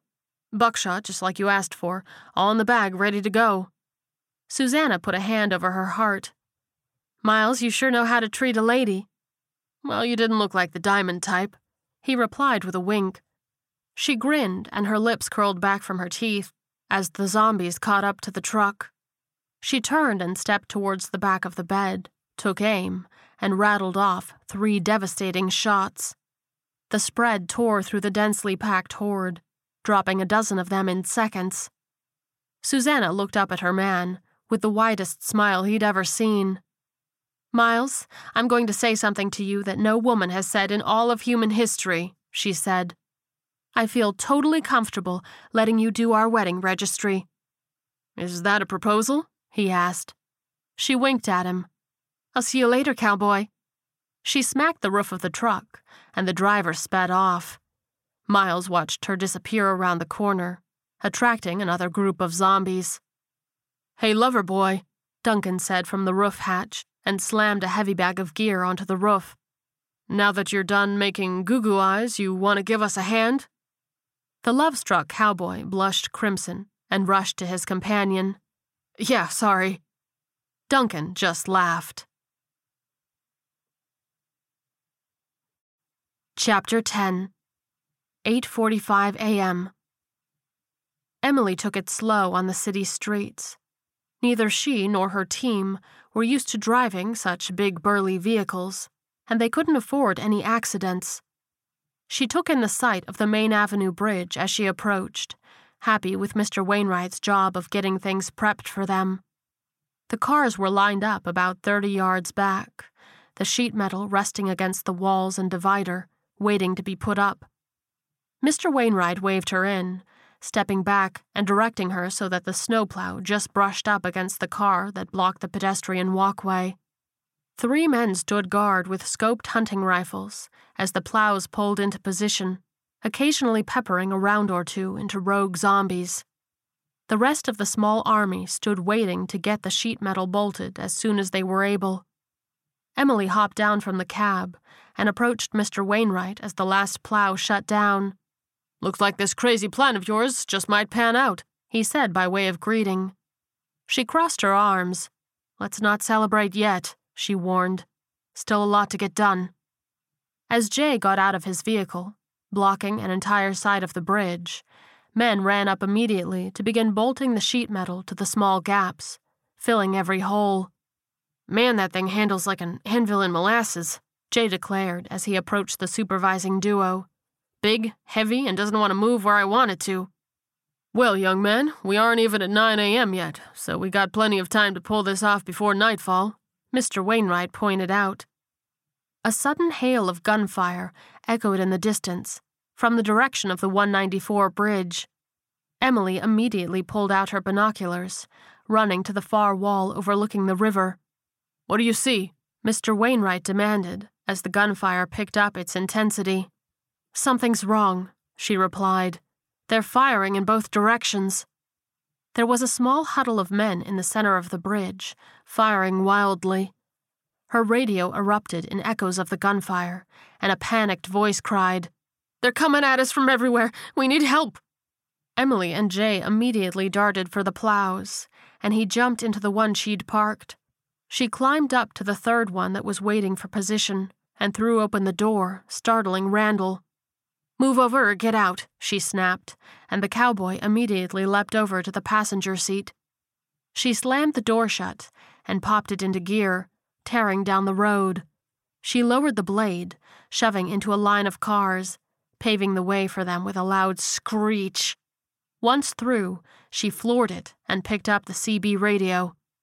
All right, Jay, you're gonna have to get outside your comfort zone and drive fast, she instructed. We gotta get down there. I'm on your tail, he replied. Let's do it. She led him down the bridge and reached the exit ramp to head south. She threw caution to the wind and skidded around the ramp, driving the plow as if she were in a well-tuned race car. She rolled down the window, the gunshots getting louder in the cold air, even over the sound of the engine. Holy hell, Randall blurted as they turned towards the bridge to reveal close to 50 corpses staggering towards the center. You take the left side, I'll take the right, Emily instructed into the radio.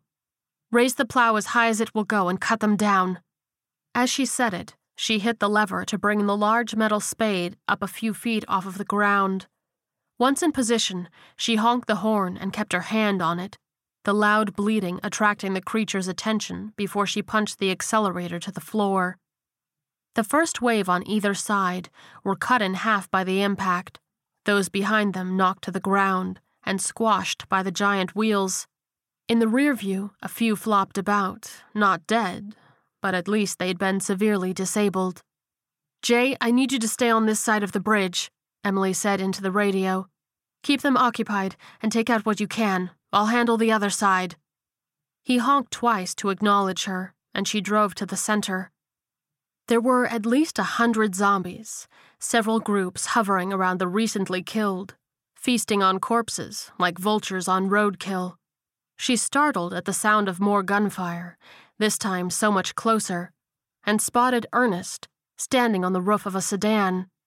He popped off several rounds into the creatures surrounding the car, and then waved at Emily with a wild smile. She honked in response, drawing the attention of a good chunk of the group, and hit the gas. She hit the corpses, cutting a bunch of them clean in half, and flinging the rest through the air, some right off of the side of the bridge.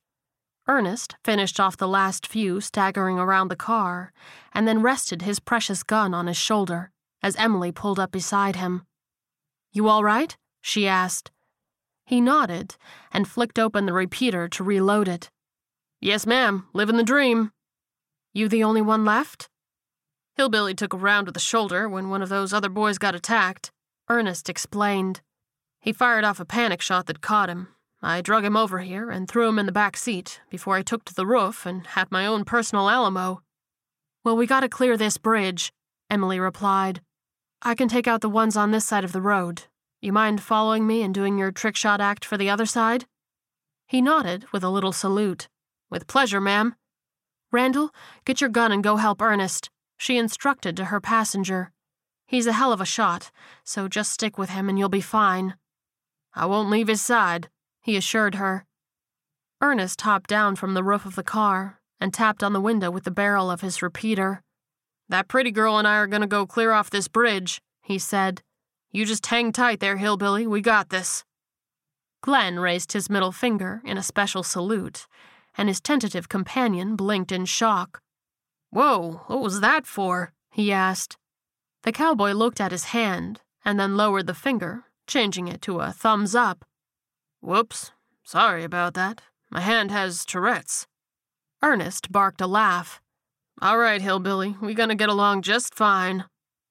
Randall sidled up next to him as Emily accelerated down the right side of the road, swerving and hitting every batch of zombies in her path. There were 40 or so between her and the end of the bridge, moaning as they lost their lower halves and attempted to crawl along the pavement after her. The gun-toting duo began to whistle, drawing the attention of the zombies on the other side of the center median. The cement wall came up to chest height on the corpses, giving Ernest a lineup of whack-a-zombie. He fired from 10 feet, each bullet finding its place in the demented carnival game, bodies falling in a heap on the asphalt. Emily peered in her rear view from the other end of the bridge, watching the crimson snow become slush as Ernest and Randall slowly made their way towards her, picking off any still moaning undead. She picked up the CB radio. Jay, how you doing back there? She asked. I got 'em all pretty well smashed down. His voice came through. If there is a live one in there, the only way he's biting someone is if they stick their hand in his mouth. Okay, go ahead and come to my position. Emily instructed. Pick off any stragglers on your way. When you get here, park that thing in the middle of the road. I'm on it, he replied. She set down the CB and unclipped her walkie-talkie from her belt. Mr. Wainwright, do you copy? Wainwright here, came the immediate reply. What's the situation? It's bad, she said. Everybody has gone, except for Glenn and Ernest. Son of a bitch, Mr. Wainwright cursed. Emily took a deep breath. I need you to get 3 of your men over here in cars. We're going to have to plug this bridge up as best we can until we can get back. Have Odell bring Alex with him so we can head back for another load of plows. I'll send them right over, but we're going to be light on manpower, he warned. I'll reach out to Zach to see if he's found any survivors yet, Emily explained. He was supposed to use this bridge as the extraction point since he was going to be down south. Gonna have to get people out on yours. I'll let Eldon know what's going on and coordinate with the ferry crew to come here to pick up the civilians. Mr. Wainwright agreed. Sounds good, Emily out, she replied, and then flicked the channel knob. Zach, you there? Hey, Miss Walker, he replied after a beat. What can I do for you?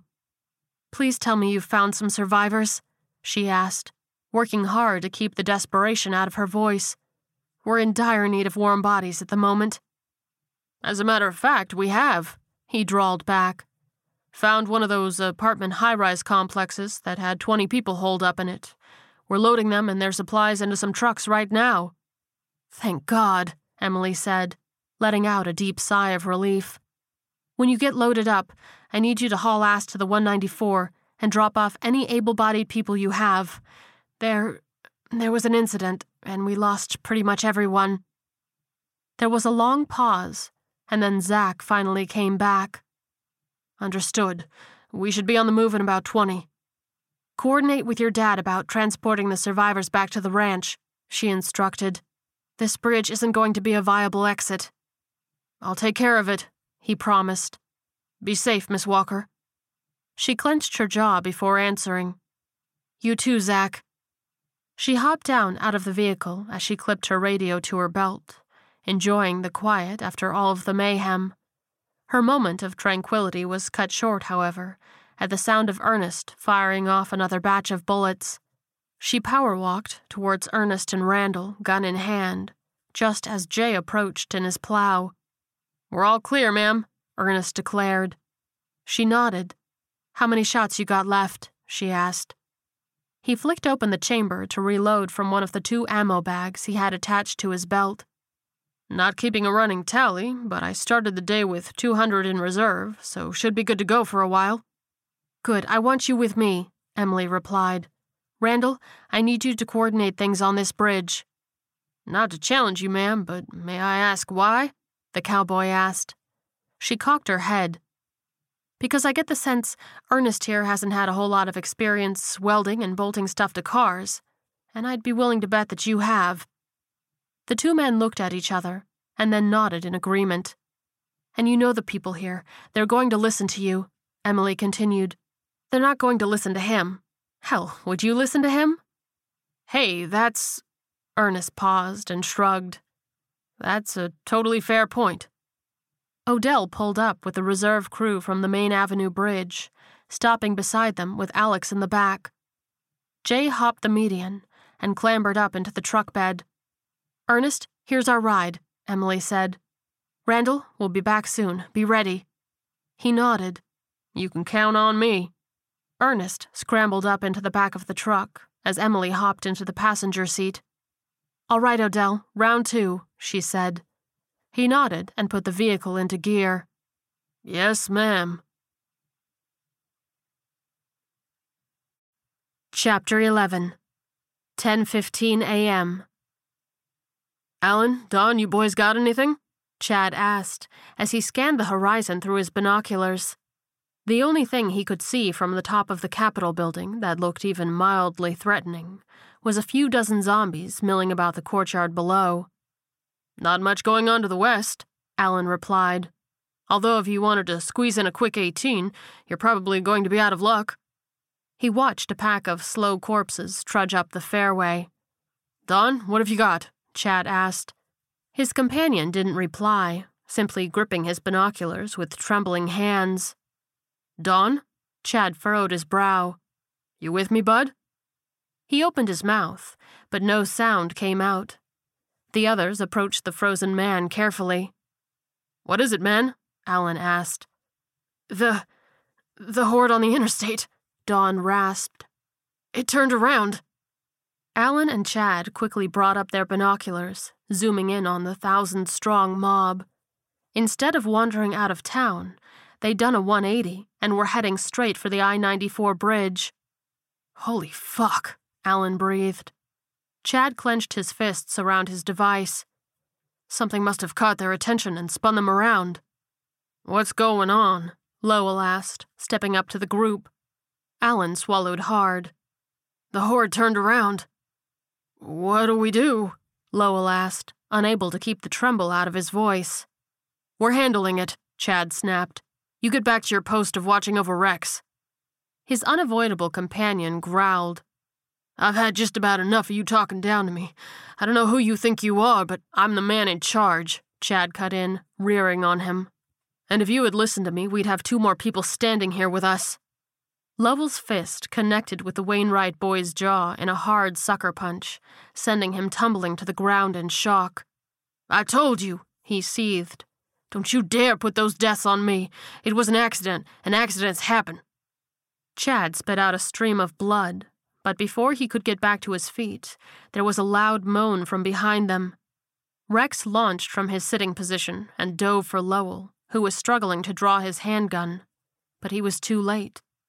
The corpse of his fallen friend slammed into him, teeth sinking into his shoulder. The force sent Lowell staggering, and before anyone could grab him, he flipped back over the edge of the roof. In a panic, he grasped onto Rex, but all he succeeded in doing was pulling both over the edge. His scream cut short with a sharp smack as they hit the ground below. The trio were frozen, eyes wide and mouths dry. Jesus fuck, man, what the hell just happened? Don finally asked, voice hoarse with shock. Alan cleared his throat. Lowell finally took responsibility. First time for everything, I guess. Chad shook his head and got back to his feet, wiping the blood from his lips with the back of his arm. He pulled his binoculars back up and resumed his study of the horde. Looks like they are about a mile from this exit, he reported, which means they're 3 miles away from the bridge.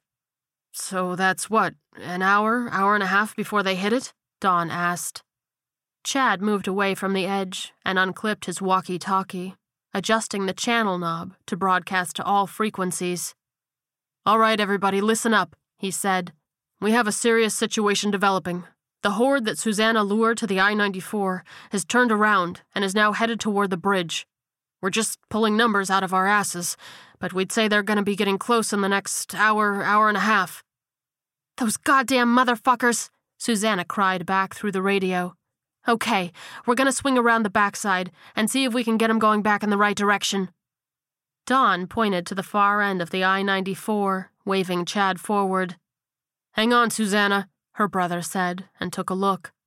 100 or so zombies hadn't turned around, still wandering up the road. That's a no-go, he said into the radio again. Looks like a pretty large number of them didn't turn around, so you wouldn't be able to get through. Son of a bitch, she cursed. Okay, we're down here in the south of the city, clearing the way for Zach's next run, but if there's something we can do, you tell us. 10-4, Susanna, Chad replied. Emily, do you think you can get enough plows up there in time to fortify it before they get there? Negative, Emily came back. We just sent 2 out to finish up the 194, and Ken is telling me it's going to be an hour, maybe longer, before he's hoping to have 4 more in good enough shape to make it to the I-94. So even if everything went perfectly, we'd be getting there at the same time. This is Randall, the cowboy cut in after the beep. When we get our bridge secure, we'll send every available man up there. Maybe we can get enough firepower to hold them at bay. Can you divert those 2 up to the I-94? Chad asked. Not going to be perfect, but it could help hold the line. We really need to get this bridge secure, Randall replied. We're short on manpower, and half of what we do have is focused on the rear since we have zombies still coming out of the woodwork. If we don't plug this hole now, this bridge might be overrun. Chad sighed. 10-4, Randall. Emily? Mr. Wainwright's voice cut in. When you get that batch ready, send them down to the Main Avenue Bridge. It'll take a little longer to get up to the I-94, but if Eldon has to retreat, they can roll right up it and clean him out just like you did. This is Eldon. Mr. Eldon added, We're going to use the cars as a barricade that will hopefully hold them at bay till you can get here. Just don't wait too long. Chad, it's Miles. Miles cut in. You have eyes on where we are? Chad readjusted his view, honing in on the gun store. Yeah, Miles, I got you. Is there anything in our general vicinity that's tall and overlooks the interstate? The young farmhand asked. Chad focused on a 3-story apartment complex on a hill just north of the gun store. It stood on a hill overlooking the interstate. As a matter of fact, he replied, there is. Looks like an apartment building from here, about 3, maybe 4 blocks north, and a couple blocks east of your position. Is it close to an exit? Miles asked. Chad nodded. Right on the corner of one. All right, we got this, y'all. The young farmhand said firmly. We're going to give them something to focus on and buy some time for the plows to get up there. Miles, just hang tight. I'll come get you. Susanna came in. We don't have time for that, he replied. By the time you got up here and got us to the apartment building, they'd be past us. But, Susanna, go to Channel 6, Miles instructed. We'll talk in just a minute. There was a pause before she came back. Okay. Emily, we're leaving a rope ladder on the side of the building, Miles continued. Before the end of the day, you need to have someone from your team swing by here and pick up the stuff on the roof. It's a lot of gear we don't need today, but we're gonna need it in the coming weeks. I'll take care of it, she replied. Be safe. All right, everybody. I'm gonna be radio silent for a bit, Miles declared. Don't want one of y'all saying hello when we're trying to sneak past zombies. When we're in position, I'll be in touch. Miles out. Chad clipped his radio to his belt and looked through the binoculars at the slow horde of death once again. He looked at the apartment building, gauging that it wasn't really that far of a distance between the two. He took a deep breath and muttered to himself, Don't know what you have in mind, Miles, but better hurry it up. Chapter 12. 10:23 a.m. Miles, you there? Susanna's voice came through his radio as he climbed down from the roof back into the gun store. Colby and Duncan scrambled around the store, loading up weapons and ammo. Yeah, I'm here, Miles replied, and set the radio down on the front counter as he took down a loaded AR-15 from the wall. He checked the scope and pulled out the mags, loading them up. Please just wait on me to come pick you up, she pleaded. The streets aren't safe. He took a deep breath. He'd never heard her sound so desperate. He picked up the radio. Susanna, we're gonna be okay, he assured her. Now you remember that pretty shotgun I gave you? Yeah, she replied. Well, it was part of a his and hers package, so I have one just like it, he said, and turned back to the wall. He pulled down the bright pink shotgun, shaking his head and smiling at it. Well, mostly like it, he said to himself. I just worry about you, she admitted. I know, he replied into the radio. But what I need you to do right now is focus on helping Zach rescue people. You're helping to save lives, just like we're about to. You'd better call me when you get to the apartment, she said, voice firm. You have my word, he replied. Talk soon. She paused. I love you, Miles. A huge grin erupted on his face. He knew how hard it was for her to share her feelings like that. He'd spent a lot of time hoping that he would get to see the more emotional side of her through that tough farm girl exterior. I love you too, Susanna, he replied. Oh, lover boy, Duncan whistled from the back of the store. Don't tell me your heart's taken, lover boy. Miles rolled his eyes as he continued filling the mags for the AR-15. Just when I thought this day couldn't get any longer. Hey, Miles? Colby asked. He sighed. Not you two. Oh no, there's plenty of time to mock you later, Colby replied as he strode to the front counter. I was wondering if that was a display, or if they actually have the stuff for it." He pointed to a few mannequins in military fatigues, posing with a pair of .50 caliber sniper rifles. Duncan joined them, and the trio stared up at the display in awe. "That?" Miles cleared his throat. "That is an excellent question. Look around for 50 cal ammo." They poured through boxes of ammo, and finally Duncan made a noise of victory. "Oh yeah, boys, we're in business." He slammed a full case of ammo onto the counter. "All right, let's get packed up," Miles said. "We don't have a lot of time." Within a few minutes, the trio stood at the back door, loaded up with guns and gear.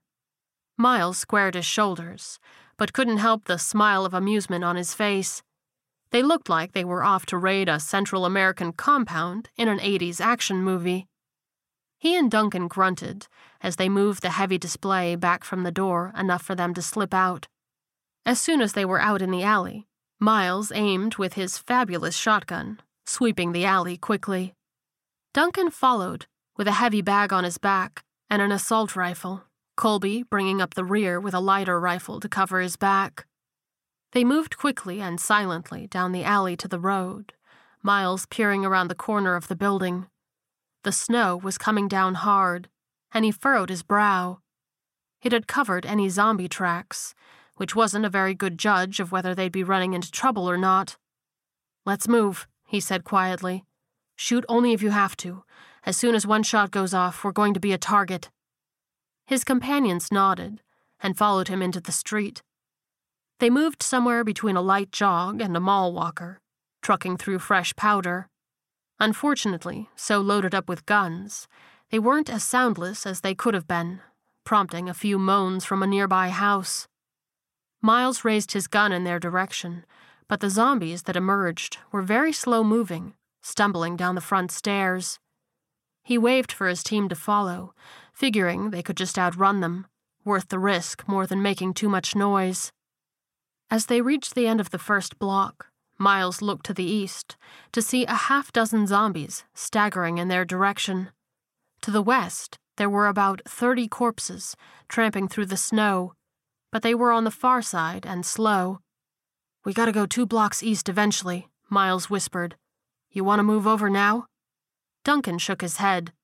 "Let's keep moving north until we're forced to move east," he suggested. "Agreed," Colby nodded. Miles motioned north and hustled forward, leading them across the intersection. He glanced back when they reached the next one, the enemy mob just rounding the corners to shuffle after them.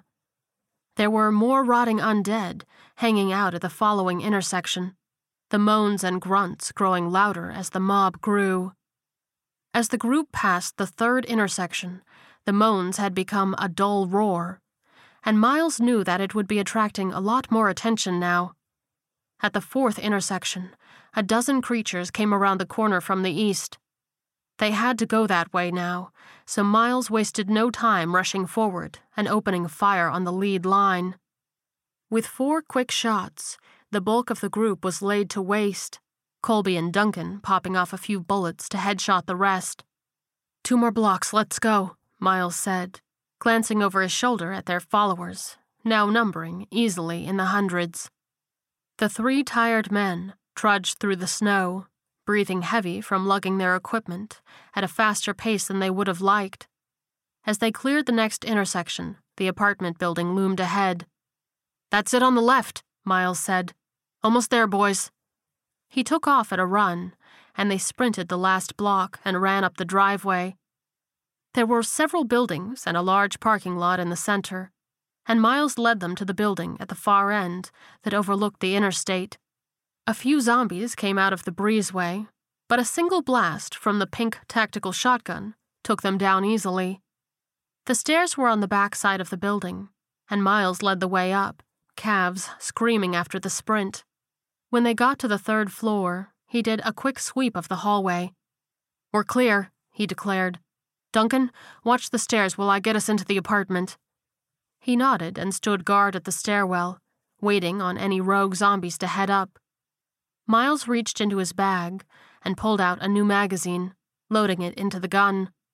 "Blow through a mag already?" Colby asked, incredulous. Nope, but I did plan ahead, came the reply, with the sharp click of the gun closing up. That buckshot may be great for taking down zombies, but I figured we might need some slugs if we wanted to get into an apartment. Colby stood back as his companion took aim at the door. With 2 successive shots, he destroyed the knob and deadbolt, leaving the door to swing open. They rushed inside, weapons raised, moving from room to room to make sure it was empty. "We're clear," Colby called, and Duncan ran in to join them.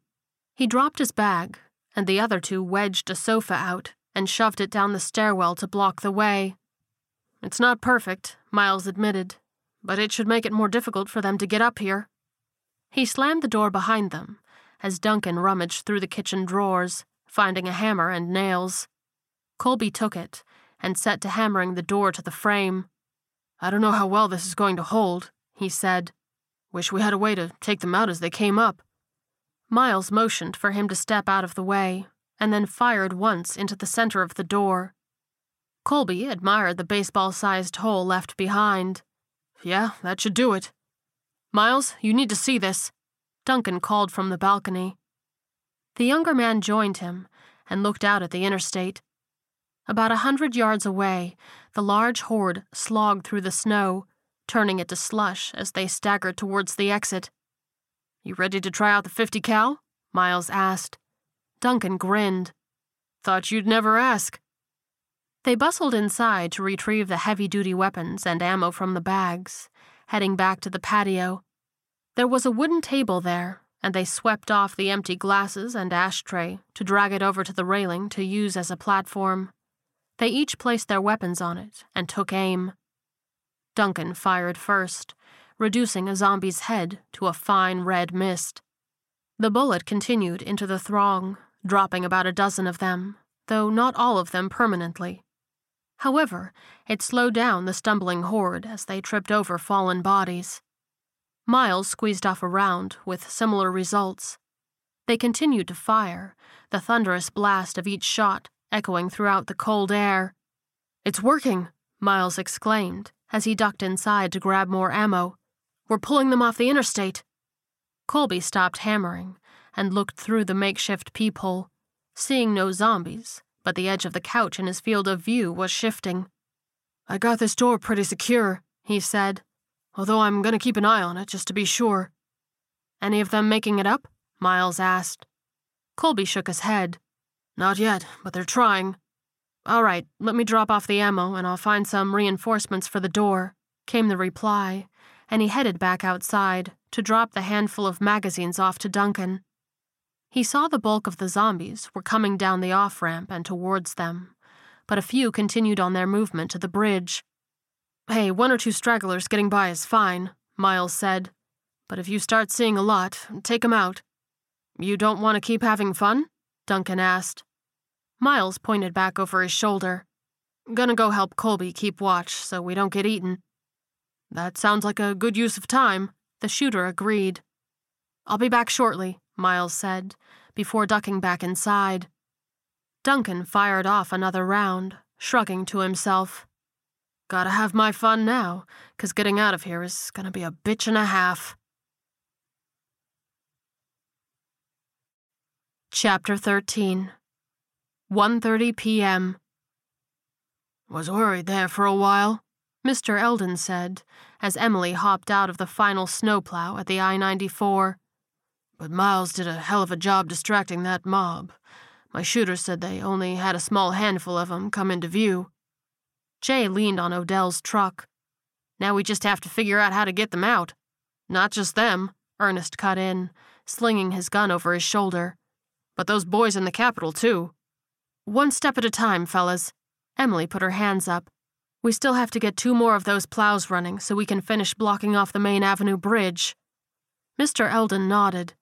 "Speaking of which, why don't you all head out? I'm sure Wainwright is throwing a fit. He got bumped from first to last." Emily rolled her eyes. "If he is, I'll be sure to let you know, Mr. Eldon." She nodded to her crew, who hopped up into the bed of the truck. Once they were seated and secure, Odell took off down the bridge, taking the back route to the Main Avenue bridge. As they approached, there were a line of cars on the freeway and a dozen or so people firing in the direction of the 194 bridge. "Odell, pull up there," Emily instructed from the passenger seat. "Let's see what's going on." He nodded and pulled up along the firing line. She peered over the hood of one of the cars, her eyes widening at the spread of at least 100 zombies on the other side. "Hey there, Miss Walker," Randall greeted, approaching her open window. "Randall, what's the situation?" she asked. "Oh, we got things under control," he assured her. "Those other plows you sent fit perfectly, and we got the holes plugged. When we started coming back up this way, those zombies decided to keep following us." Emily furrowed her brow. "Any idea where they are coming from?" "Apparently there is a high-end residential area on our side of the bridge," Randall explained. "Looks like a lot of folks rushed out of the city and took refuge there, and it didn't go so well." "You good on ammo?" she asked. "Need anything?" "Ma'am, we're good to go," he replied with a smile. "They've been thinning out pretty good the last half hour or so." She reached through the window and patted his shoulder. "Good work." "Thank you, ma'am," Randall replied, and tipped his cap as the truck pulled away. As they arrived to their destination, the crew was at work fortifying the plows and cars. 3 sedans lined up at the end to act as a stopgap for the coming snowplows. Odell parked right next to the man in charge, and Emily thanked him before hopping out of the cab, her crew following from the back. "Mr. Wainwright," she greeted. "Emily, you get Eldon squared away?" he asked. She nodded. "Yeah, his bridge is just about secure. His men are putting the final touches on it." "Good, that ought to shut him up." He wrinkled his nose. She shook her head. "One of these days you'll have to tell me what this feud is all about." "Plenty of time this winter," Mr. Wainwright replied. "So what's the situation here?" she asked. He motioned to the lineup of vehicles. "As soon as we get those plows here, it should only take us an hour or so to fill in the gaps." "Ken said he should have them up and running within the hour," Emily said. "That should have us locking this thing down by 3:30 or so." "Talked to Zach on his last drop-off," Mr. Wainwright replied. "Said he had one more batch of people to extract, and that's all he has. Susanna is helping him with this run so they can get wrapped up." Emily nodded. "That just leaves Chad and Miles." "Talked to Chad a few minutes ago," he said. "He said they were trapped on the roof, so if they're getting out, somebody is going to have to go get them." Ernest cocked his repeater loudly, drawing everyone's attention to him. "Well, let's go get 'em then." "Look at that," Glenn drawled as he walked up behind them. "City boy, wanting to play the hero." His arm was in a sling from the bullet wound in his shoulder, but he wore a smirk. "Well, I figured I already saved your ass today," Ernest replied with a grin. "Shouldn't be a problem to repeat the process." The wounded cowboy turned to a nearby farm worker. "Hey, do me a favor. My gun and stuff is in the car over there. Go fetch it for me, will you?" "You got one arm, hillbilly," Ernest said as the worker scurried off. "What do you think you can do with that?" Glenn threw his good arm around the city boy's neck, pulling him into a playful headlock. "I can whoop your ass, that's for damn sure," he joked, and then let go as his opponent laughed. "I can also drive one of those snowplows." "Pretty sure we got that covered," Ernest replied. "Ken and Barry are driving the last ones here when they're ready." "Then I'm gonna need Ken to fix me up one more," the stubborn cowboy replied. "I saw the number it did to those things down on the bridge. Should be good enough to get Miles out of his little jam. Not the first time I've had to pull his chestnuts out of the fire." "Sounds like a great plan." Ernest raised an eyebrow. "Except for the part where he's on the top floor." "But you're forgetting one thing, city boy," Glenn replied. "I'm the one who trained him, and I don't train no dummies." The city dweller shrugged. I got nothing."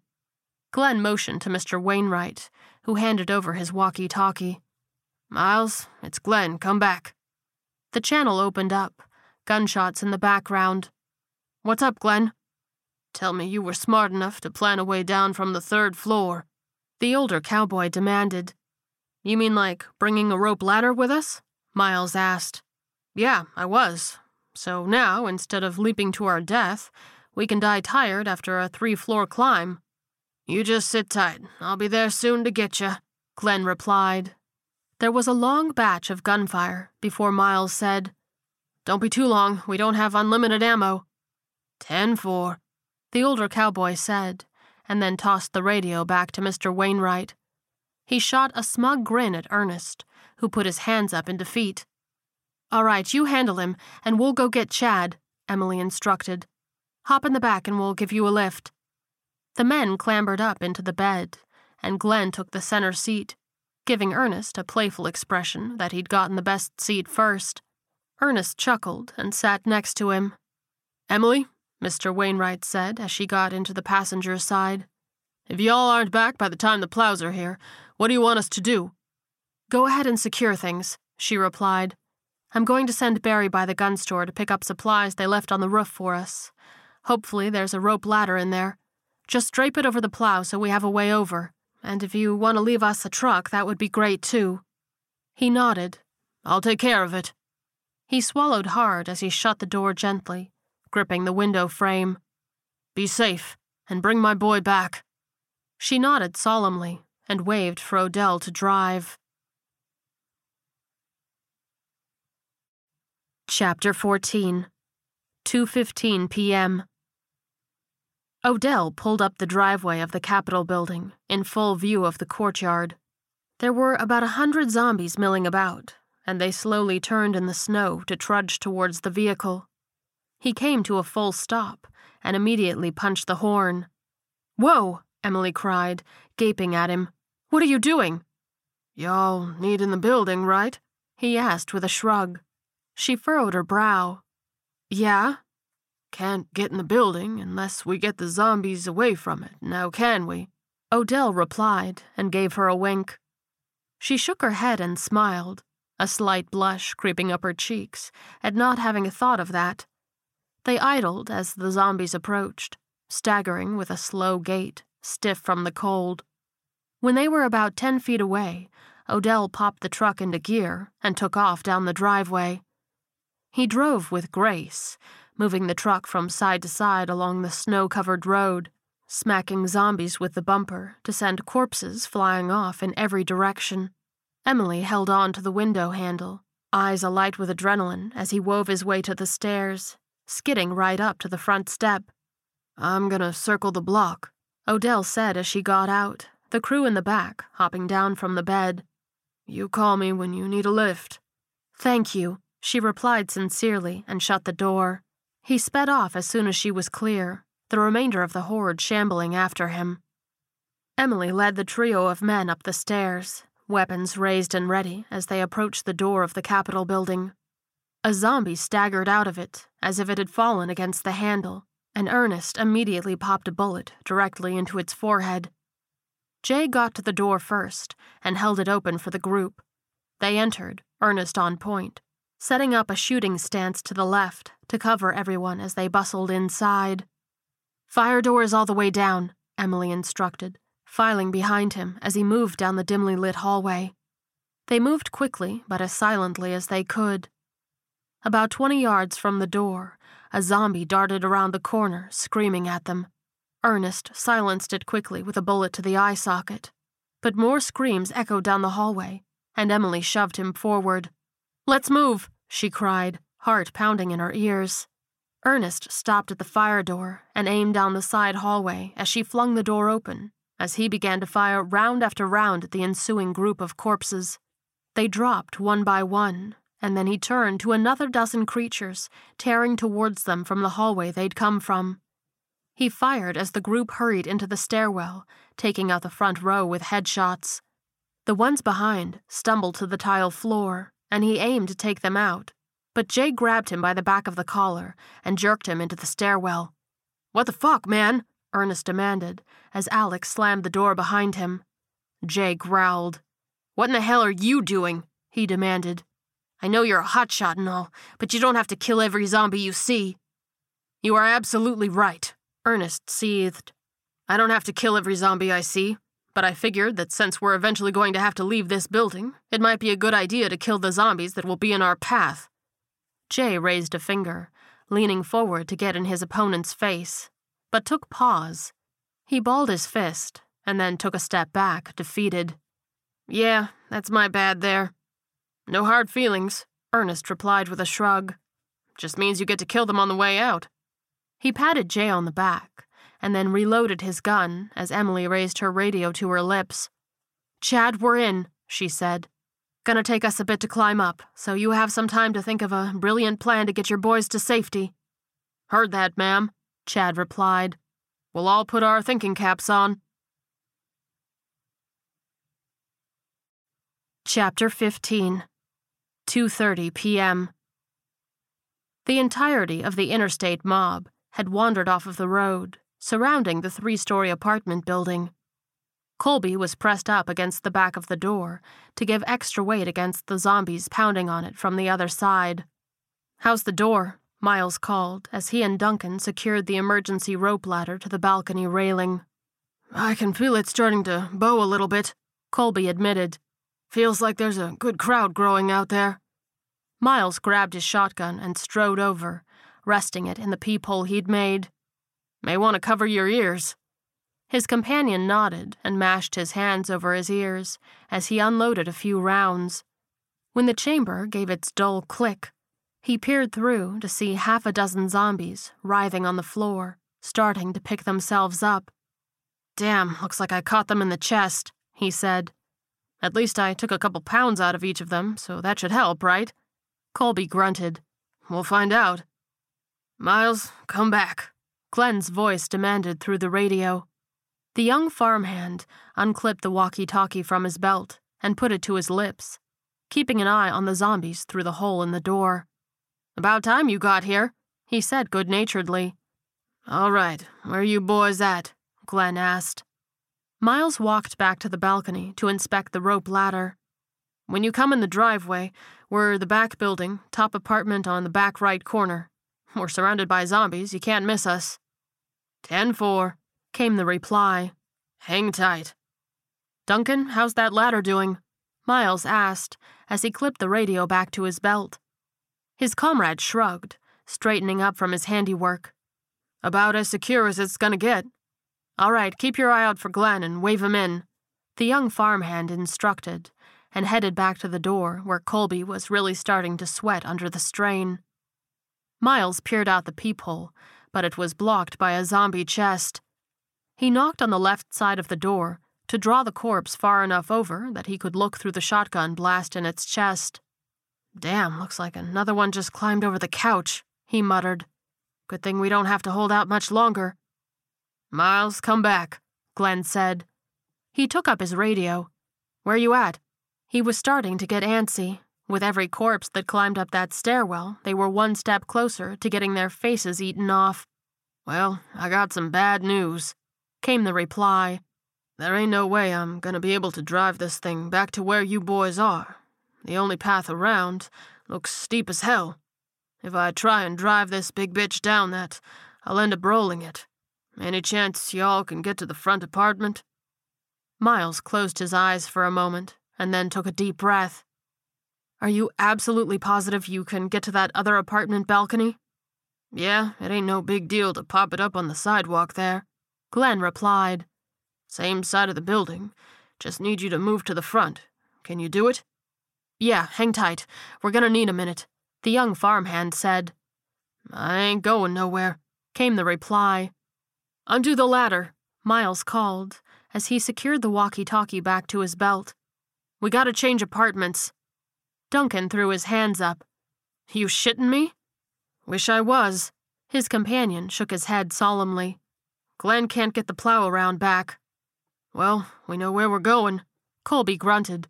But how the fuck we getting there? Zombies are outside and the door's nailed shut. Miles swallowed hard as Duncan began taking the ladder off of the railing. Colby, let me ask you something. He turned back to his sweating friend. In all your years, have you ever heard of someone firing a 50 cal sniper rifle indoors? Hell no, Colby cried. That would be crazy. Those rounds are so powerful that they'd rip through right into your neighbor's house." His eyes widened. "Which is exactly what we want to do here, because we want to destroy everything in sight." He leapt to his feet, suddenly invigorated. "I'll get the gun." Miles dug through his ammo bag and pulled out a box of slugs to reload the shotgun with buckshot. Duncan ducked inside from the balcony, the ladder under his arm, and picked up the supply bag with the other. Colby stomped in with a .50 cal strapped to his back and the other one in his hand.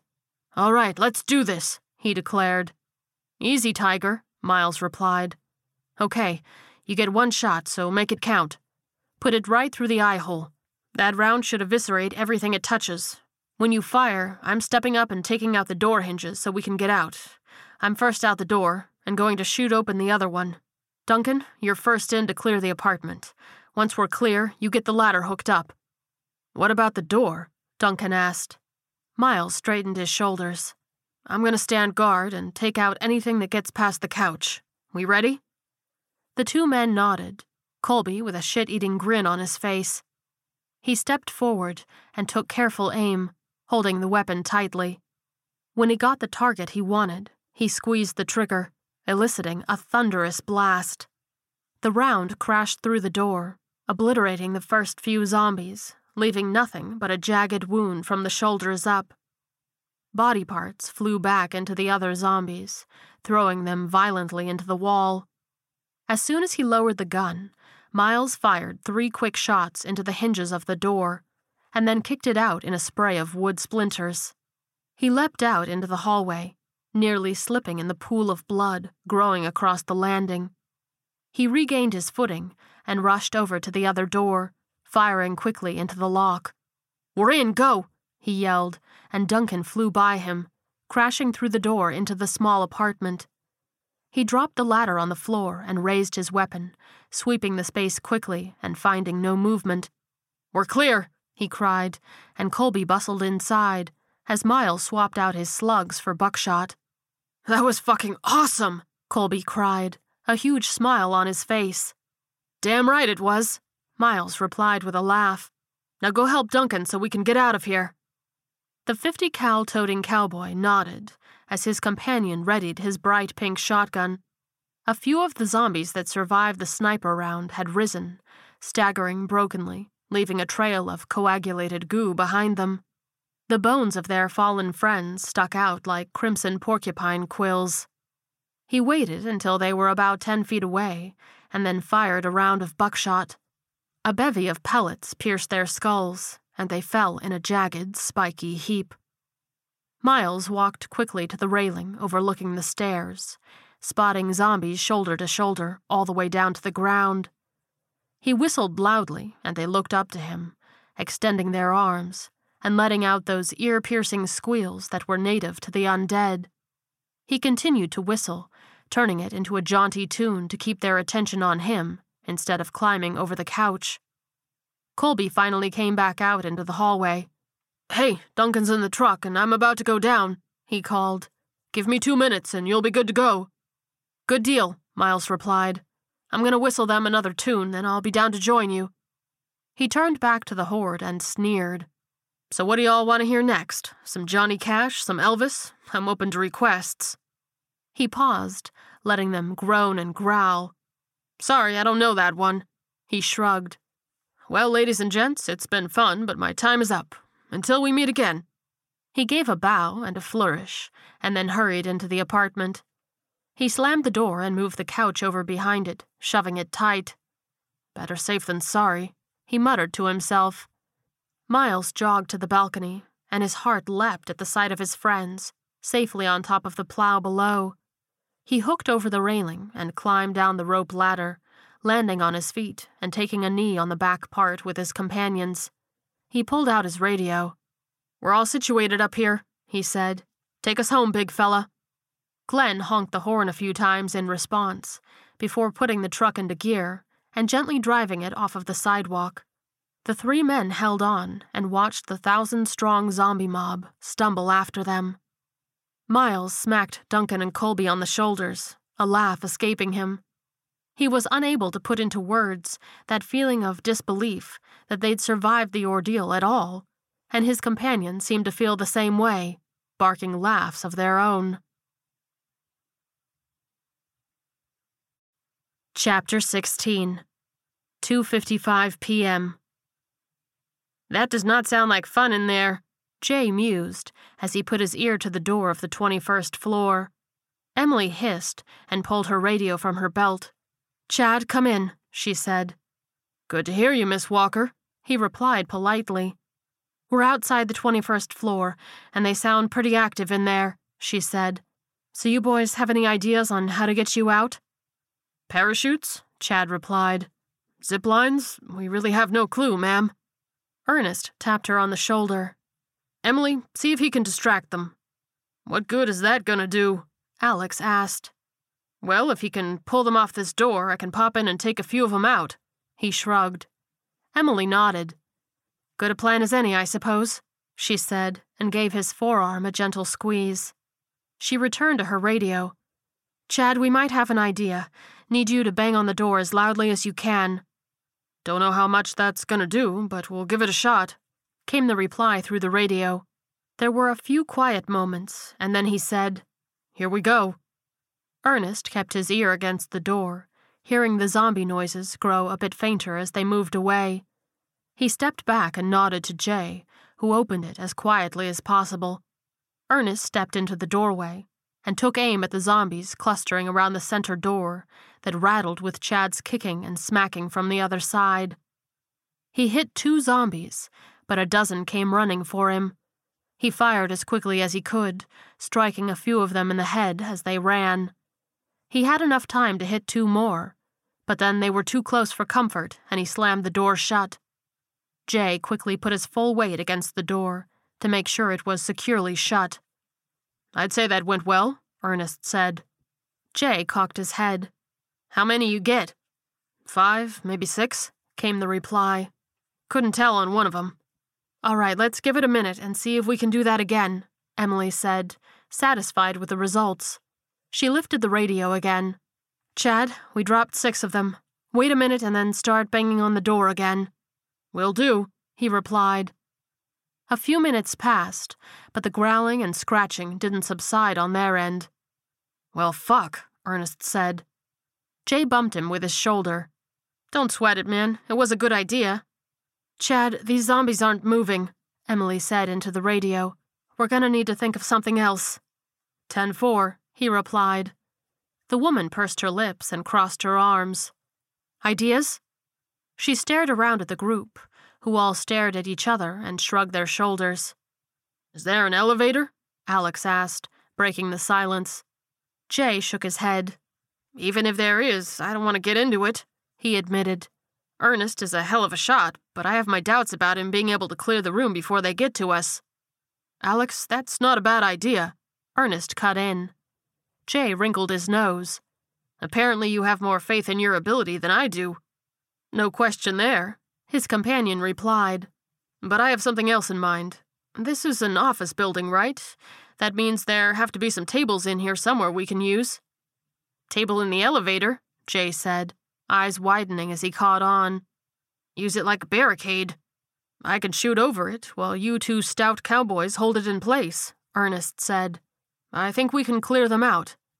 "Chad, we have a plan for the elevator," Emily said into the radio. "Going to take us a few minutes to get it set up, though." "Well, we aren't going anywhere," Chad admitted.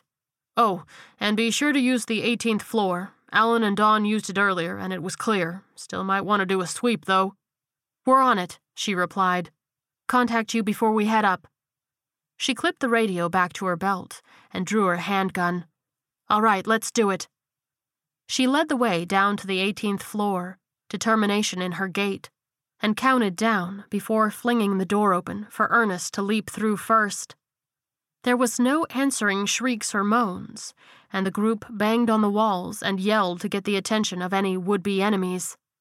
"Looks like we're clear," Emily said when there was no response. They split into 2 groups to look for a suitable table. "Those look like a bitch to move," Jay said, kicking against a large desk. Ernest shook his head. "I doubt they'd provide enough cover anyway." "Hey, boys," Emily called from another room. "I think I found what you're looking for." They joined her in front of a cubicle farm, and Jay asked, "You find a table for us?" "Nope," she said. "Something better." She smacked the side of the cubicle wall, which was about 4 feet tall. Ernest cracked a smile. "Ironic that the bane of my existence for the better part of a decade is now going to be the thing that saves us all." "Well, let's get one and get it in the elevator," Jay said, and he and Alex disassembled a panel. Ernest hit the button for the elevator and stepped back. "Y'all may want to do the same." They all took a step back, and Emily raised her weapon as well. The elevator gave a ding, and the doors opened, revealing nothing but a desk radio playing New Age music. Ernest grimaced and fired a shot, obliterating the noise. "Thank you," Alex said with a relieved sigh. The gunman grinned. "Anytime."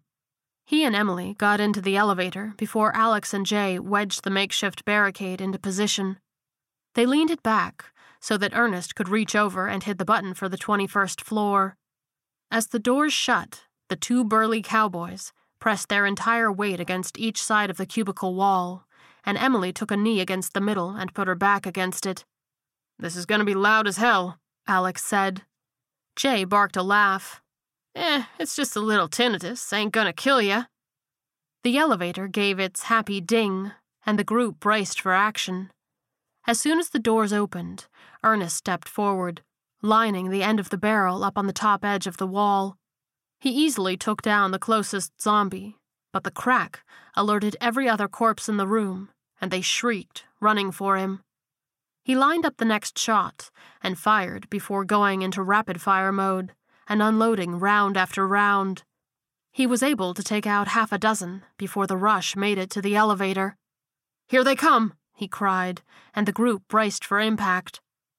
4 zombies crashed into the cubicle wall, jerking the barrier against the 3 holding it. Ernest took a step back with their strain, but continued to fire point-blank rapidly, clearing the entire row. As they crumpled, a fresh row of corpses took their place, and he repeated his sweep. Emily watched his face, so calm as he put bullets between the eyes of every business suit-clad ghoul. The onslaught lasted for a solid minute, blood and brain splattering all over the elevator and its inhabitants. Finally he stopped, and the silence was almost deafening, unmarred by a single moan. Ernest stayed vigilant, waiting for another zombie to pop up, but none did. He peeked over the barricade at the mass of bodies 3 high and 4 across. The others slowly moved from their bracing positions and peeked over as well, 4 blood-spattered faces, wide-eyed in the dim light. "So," Ernest broke the silence, "back to 18 and hike up?" Alex nodded. "Yeah, that's a good call." Jay leaned the table back so Ernest could reach the button, and the burly cowboy clapped the city boy on the back. "Hell of a job, man," he commended, and they shared a smile. Chapter 17. 3:30 p.m. Chad stayed by the inside of the roof access door all through the gunfight, heart in his throat the entire time. When there was a loud knock at the door, he cracked it open, and then flung it the rest of the way at the sight of a blood-splattered Emily standing there. "Howdy, Miss Walker," he greeted. She smiled. "Chad, good to see you." Alan and Dawn pushed him out of the way and barreled past, rubbing their hands and dancing from foot to foot as they entered the building. "Pardon us, ma'am," Alan said. Dawn shivered. "It's cold as a mother up there." "You'll have to excuse them," Chad said with a smile. "They're not the biggest fans of the cold." "Hard to blame them," Emily replied and waved him in. "Come on in, let's get you warm too." He nodded and joined the group. "So now that the hard part is down, how are we getting out of the city?" he asked. She smiled and unclipped her radio. "Odell, you copy?" she asked. "Yes, ma'am," came the reply. "Y'all ready to hitch a ride?" "Soon," she said. "We still have to walk down the stairs, but wanted to put you on standby." "Well, I found me a nice cozy hiding spot, so you just let me know and I'll be up there," he replied. Emily nodded. Thanks, Odell. Alan, Don, you boys ready to get out of here? Chad asked, drawing his gun. Alan nodded, blowing into his hands. As long as there's heat where we're going, yeah, let's do it. I'm sure we can scare some of that up back at the ranch, Emily assured him, as she clipped the radio back to her belt. Let's head out. She led them to the stairwell and down to the bottom floor door. She paused, pulling the radio again. Odell, we're in position. We're going to have to time this right so we don't get overrun. I will be at the front door in exactly 4 minutes, came the reply. She nodded. We'll be there. She clipped her radio back as Ernest finished reloading his famous gun. All right, here's the plan, she continued. Ernest, I want you out first. You go straight for the door and take out anything in front of you. When you get outside, I want you to shoot anything that's within 30 yards of the pickup spot. Consider them shot, he replied. Alan, Dawn, you two cover the side hallways until we get through, she said. Chad, you cover our rear. Any questions? There was a shuffle of shaking heads. Ernest, lead us out, she instructed. He flung open the door, aiming quickly and heading towards the front of the building. There was a lone zombie about 10 feet away, and he dropped it easily with a bullet in the forehead. The noise sparked a chorus of moans and growls, and the group took off at a run towards the front door. He took out the head of one of 3 zombies tearing at them from the front door. Emily and Jay opened fire on either side of him. Get outside, Ernest, we got this, she said, and he rushed out on the snow-covered steps. He stood at the top, looking down at the pickup point, a few slow-moving zombies staggering up towards him. He took careful aim and picked them off one by one, making the cracks short instead of one long attention-drawing noise. The shooting continued behind him, however, as he scanned the area. There were a few dozen creatures within view in the courtyard, but none that were close enough to pose a threat. A few seconds later, he heard an engine and honking from just behind the tree line. A ride is here, he bellowed, and Emily's muffled voice called to the others inside. Odell skidded to a stop at the bottom of the stairs, and the group poured out of the building to the escape vehicle. Ernest stood guard by the tailgate, firing at a few zombies that stumbled too close. He clambered up last, and Jay smacked the roof to signal Odell to drive out. It was crowded in the back, but nobody seemed to mind, huddling close together for warmth. Chad watched the snow fall lazy on the Capitol grounds, almost peaceful after a long day of so much violence. When Odell pulled up to the Main Avenue Bridge, he jumped down from the driver's seat and came face to face with the crew for the first time that day. He started to pocket his keys, and then instead tossed them on the dashboard. You don't want your truck anymore? Jay asked. Odell shrugged as he stretched his legs. Never know when we're gonna need a ride in town, he said. Fair enough. Jay nodded. Ernest and Emily stood guard in the middle of the street as the survivors climbed over the snowplow one by one. He inclined his head to her. Are we the last ones out? He asked. Yeah, she replied. Glenn and Miles left on the I-94. Once we're over, we've cleared the city, at least with our people. I gotta admit, Emily, you had a hell of a plan, he said. Those things aren't going to be able to go west, and God only knows how many people Zach pulled out. A lot of people are going to stay alive because of you. She stiffened. A lot of people are dead because of me, too. Look at it like this, he insisted. If you hadn't done what you did, they would be dead in a matter of weeks anyway. She made a small noise of acceptance. Still, it's gonna keep me up some nights. I've heard bourbon helps, Ernest said, offering a small smile. She winked at him. I'm more of a whiskey girl, but I appreciate the sentiment. She walked off to the ladder, and he stood guard until she was up and over. He climbed up after her and glanced once more at the city, the shadows cast by the lowering sun, concealing the horrors of the day. Chapter 18. 5:30 p.m. Chad drove up the driveway to the Wainwright Ranch, and before he'd even put the truck in park, Emily leapt from the vehicle to meet Florence, who practically flew down the front steps. "Hey, baby," Emily cooed into her daughter's hair, clutching her tightly. "You okay?" Florence sobbed into her mother's shoulder. Just so happy you're home safe, Mom." Emily stroked her hair and gave her a kiss on the top of the head, remembering what it was she'd been fighting for. Beneath it all, she'd wanted this area to be safe, so that her daughter didn't have to live in fear every day. "Son, you all right?" Mrs. Wainwright asked, approaching the vehicle. Chad jumped out and smiled at her. "Yes, ma'am. Miss Walker and her friends did a good job of getting me out of a pickle." He gave her a tight hug. "You go wash up for supper now." She patted him on the back.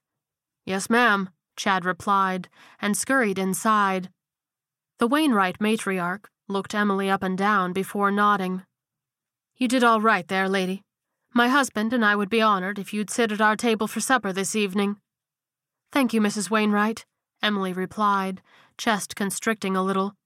"Now come on in out of the cold," the older woman urged. "We got a fire going for a reason." She moved inside, arms still securely around her daughter, and Kristen approached with a steaming mug of coffee. "My pa would like to see you in his office," she said. Emily nodded and reluctantly let go of her daughter. "Florence, I'll be back in a minute." She took the mug and walked into Mr. Wainwright's office, finding him sitting at his desk with a map of the city. There were several markings on it, and his lips were pursed as he leaned over it. "Knock, knock," Emily said at the threshold. He looked up at her and smiled. "Emily, come on in," he said. "You still working?" She raised an eyebrow. "The work never stops in the apocalypse," he replied. "Come over here, want your opinion." She leaned over the desk and cocked her head at the map. "I've picked out the most likely spots one of those things could get across the river," he explained. "It's an unlikely thing to happen, but I think it would be prudent to put up some barbed wire to catch any who do make it across." "I like that idea," she agreed, and took a long sip of her coffee. "I also think we need to see if we can scare up a few old radios that can be left on the bridges. If there are any other survivors in the city, or any who try to cross it, they might appreciate having someone to reach out to." Mr. Wainwright nodded. "I'll talk to Eldon in the morning and see what we can come up with. He's going to be pissy, though, with all those extra people at his ranch." "How many people did Zach get out?" she asked. "Something like 150, he replied. "We got a lot of people we need to take care of." "Well, tomorrow we'll start clearing the nearby ranches and taking stock of supplies," she suggested. He tossed down his pencil and stood up with a big smile. "Well, as far as I'm concerned, that's a problem for tomorrow's version of us," he declared. "I don't know about you, but I think we've earned a night off." She shot him a playful smile. "What happened to the work never stops in the apocalypse?" "Well, the apocalypse will still be going on tomorrow," he said, and they shared a laugh. He put an arm around her, and they exited the office towards the decadent smells of the feast that awaited them after a long day. End of Book 4. Emily, Ernest, and the rest of the Bismarck group will return. In the next volume, the action shifts to El Paso, where the locals are fighting against both zombies and an invasion by the Mexican drug cartels. When you need mealtime inspiration, it's worth shopping Kroger, where you'll find over 30,000 mouth-watering choices that excite your inner foodie. And no matter what tasty choice you make, you'll enjoy our everyday low prices, plus extra ways to save, like digital coupons worth over $600 each week. You can also save up to $1 off per gallon at the pump with fuel points. More savings and more inspiring flavors make shopping Kroger worth it every time. Kroger, fresh for everyone. Fuel restrictions apply. Save big on brunch for mom, all in the Kroger app. Get 16-ounce packs of flavorful Angus 90% lean ground sirloin for $4.99 each with a digital coupon. Then buy 2, get 2 free on 12 packs of delicious Coca-Cola, Pepsi, or 7-Up, all with your card. Shop these deals at your local Kroger today, or tap the screen now to download the Kroger app to save big today. Kroger, fresh for everyone. Prices and product availability subject to change. Restrictions apply. See site for details.